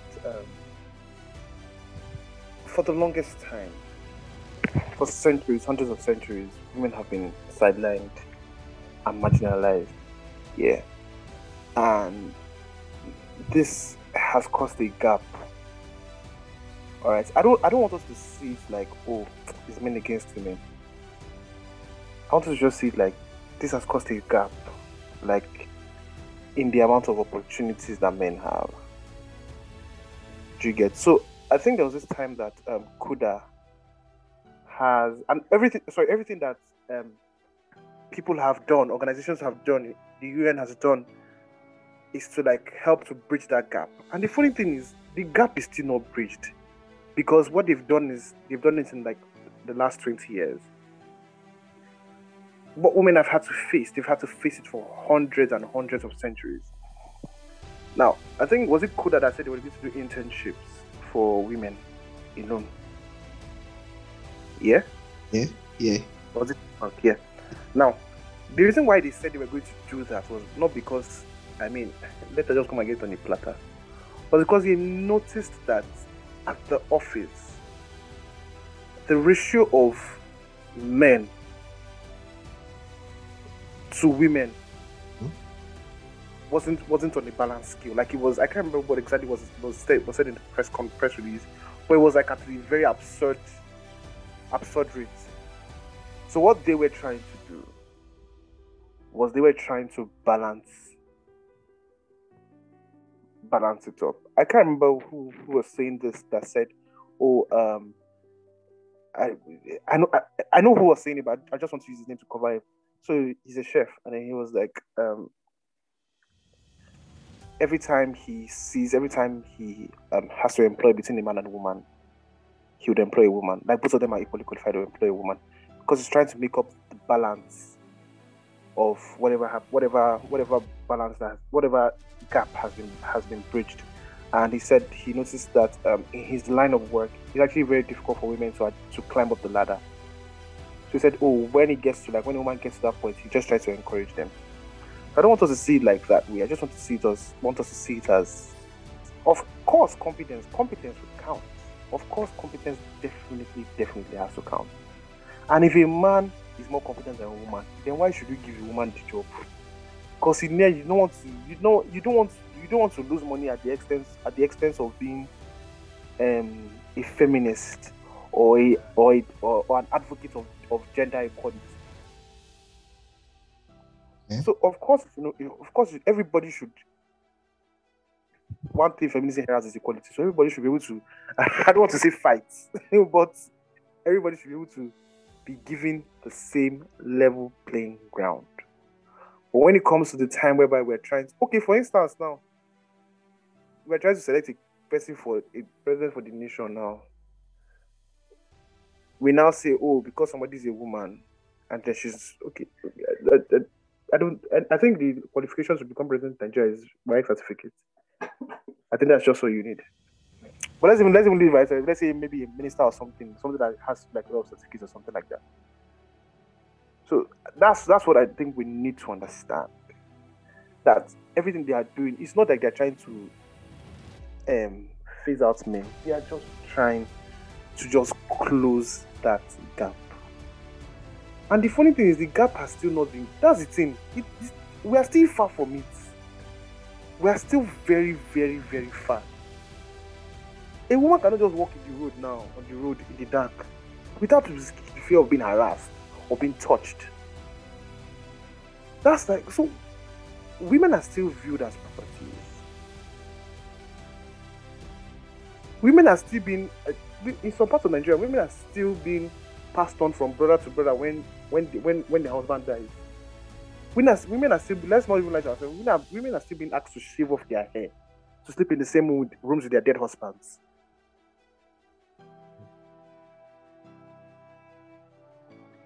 So this is happening. This is real. Do you get? And I'm going to close with a quote by Malala Yousafzai. One of my favorite persons in the world, the youngest Nobel laureate. She said, "We cannot all succeed when half of us are held back." That's just a simple truth. If our mother, because I mean, we have more. 52%. We have more women in the world than men. So that's that when as you climb up the ladder, like my mother said, the more you climb up the ladder, the fewer women you get. We have. So everything they're trying to bridge that gap, help to bridge the gap. So yeah. Thank you very much, Toluwanimi. Right, I will know this. Maybe we'll discuss this some other time. Right, maybe outside of the podcast. I might also need to clip this out of the podcast because we seem to have deviated a little bit from shame. But it's wonderful having discussion with you, right? So I want you guys to say your last words, Tolu and Tare. What are the last things you would like to say to people as regards shame? You know, in a jiffy.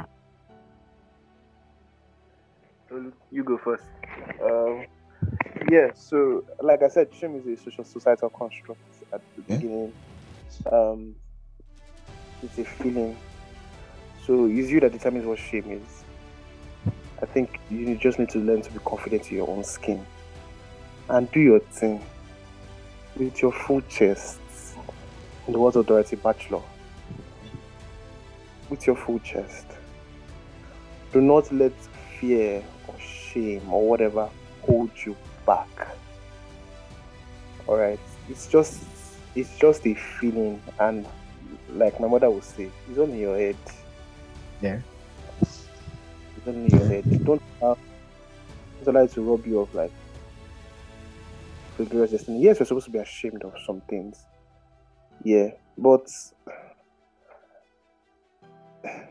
what shame is whatever you turn it to. Yeah. And then it's whatever it has power over you only as much as you give it power. Yeah. I have a friend who has an extra year now, and he sees the joy at which he uses to go and meet, because he's in, I think he failed the part 2 course or part 2, part 3. He will carry his book and be going to part 3 classes as if he would think that Yes. who is that? Because come and tell you that, yeah, he said, yes, I know answer it. Yes, it's my full chest. I'm going to class myself. In fact, to tell you how proud he is of the extra year, he's even trying to make good grades so that I can add to his GP. so yeah, that's just it. So just do you. It's a feeling. It will pass. It will pass. It can, like I said, it will only have power over you as much much power as you give it. Huh?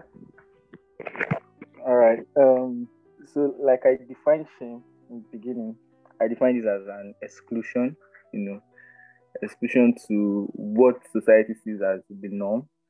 And I also said this exclusion is mainly in our minds as individuals, and mainly in our minds because of how we think society is perceiving us.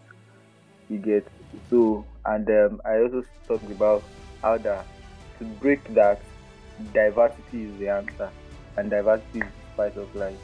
So recognize that you're different. We are all different. We have different tastes. We feel differently. We think differently. We act differently, and it's okay to be different. Different is the norm. So once you have that mentality that being different is the norm, you'll be able to break through that exclusion in your mind. And once you can do that, shame for me will not have power over you, like Tolu said, or it will not. You would have taken the power away from shame. So just realize that I'm different, and be yourself. It's okay to be different. It's okay to be diverse. So diversity is the spice of life, and is a huge, or is the answer. I'm trying to be careful to that exclusion in our minds and in society, or that society has created. So it's okay. It's okay to be the different one in the room.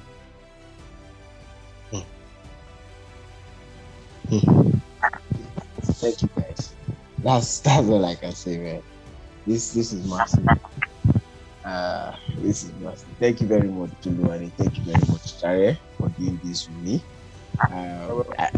We've used about 2 hours, and man, it's value packed. It's value packed. Guys, you've listened to this guy's talk, right? And I'm blown away. I was writing, I was trying to keep up, but dude, man, at some point I just had to drop my pen, and I'll do the listening again from the beginning. Thank you very much, Tolu. Thank you very much, Tare, for coming on the show and for sharing insights and for being vulnerable. You guys shared your stories. I'm sure you've not, maybe some of these things you've not said some in public like this. I'm very grateful for that. Guys, if you have comments, if you have questions, if you want to add to this, you know how to reach me, either via mail or via Twitter or Instagram or anywhere you see this, just drop this comment, right? I will do well to respond to them. Thank you very much, Tolu and Tare. Bye. Yeah, bye. Thank you.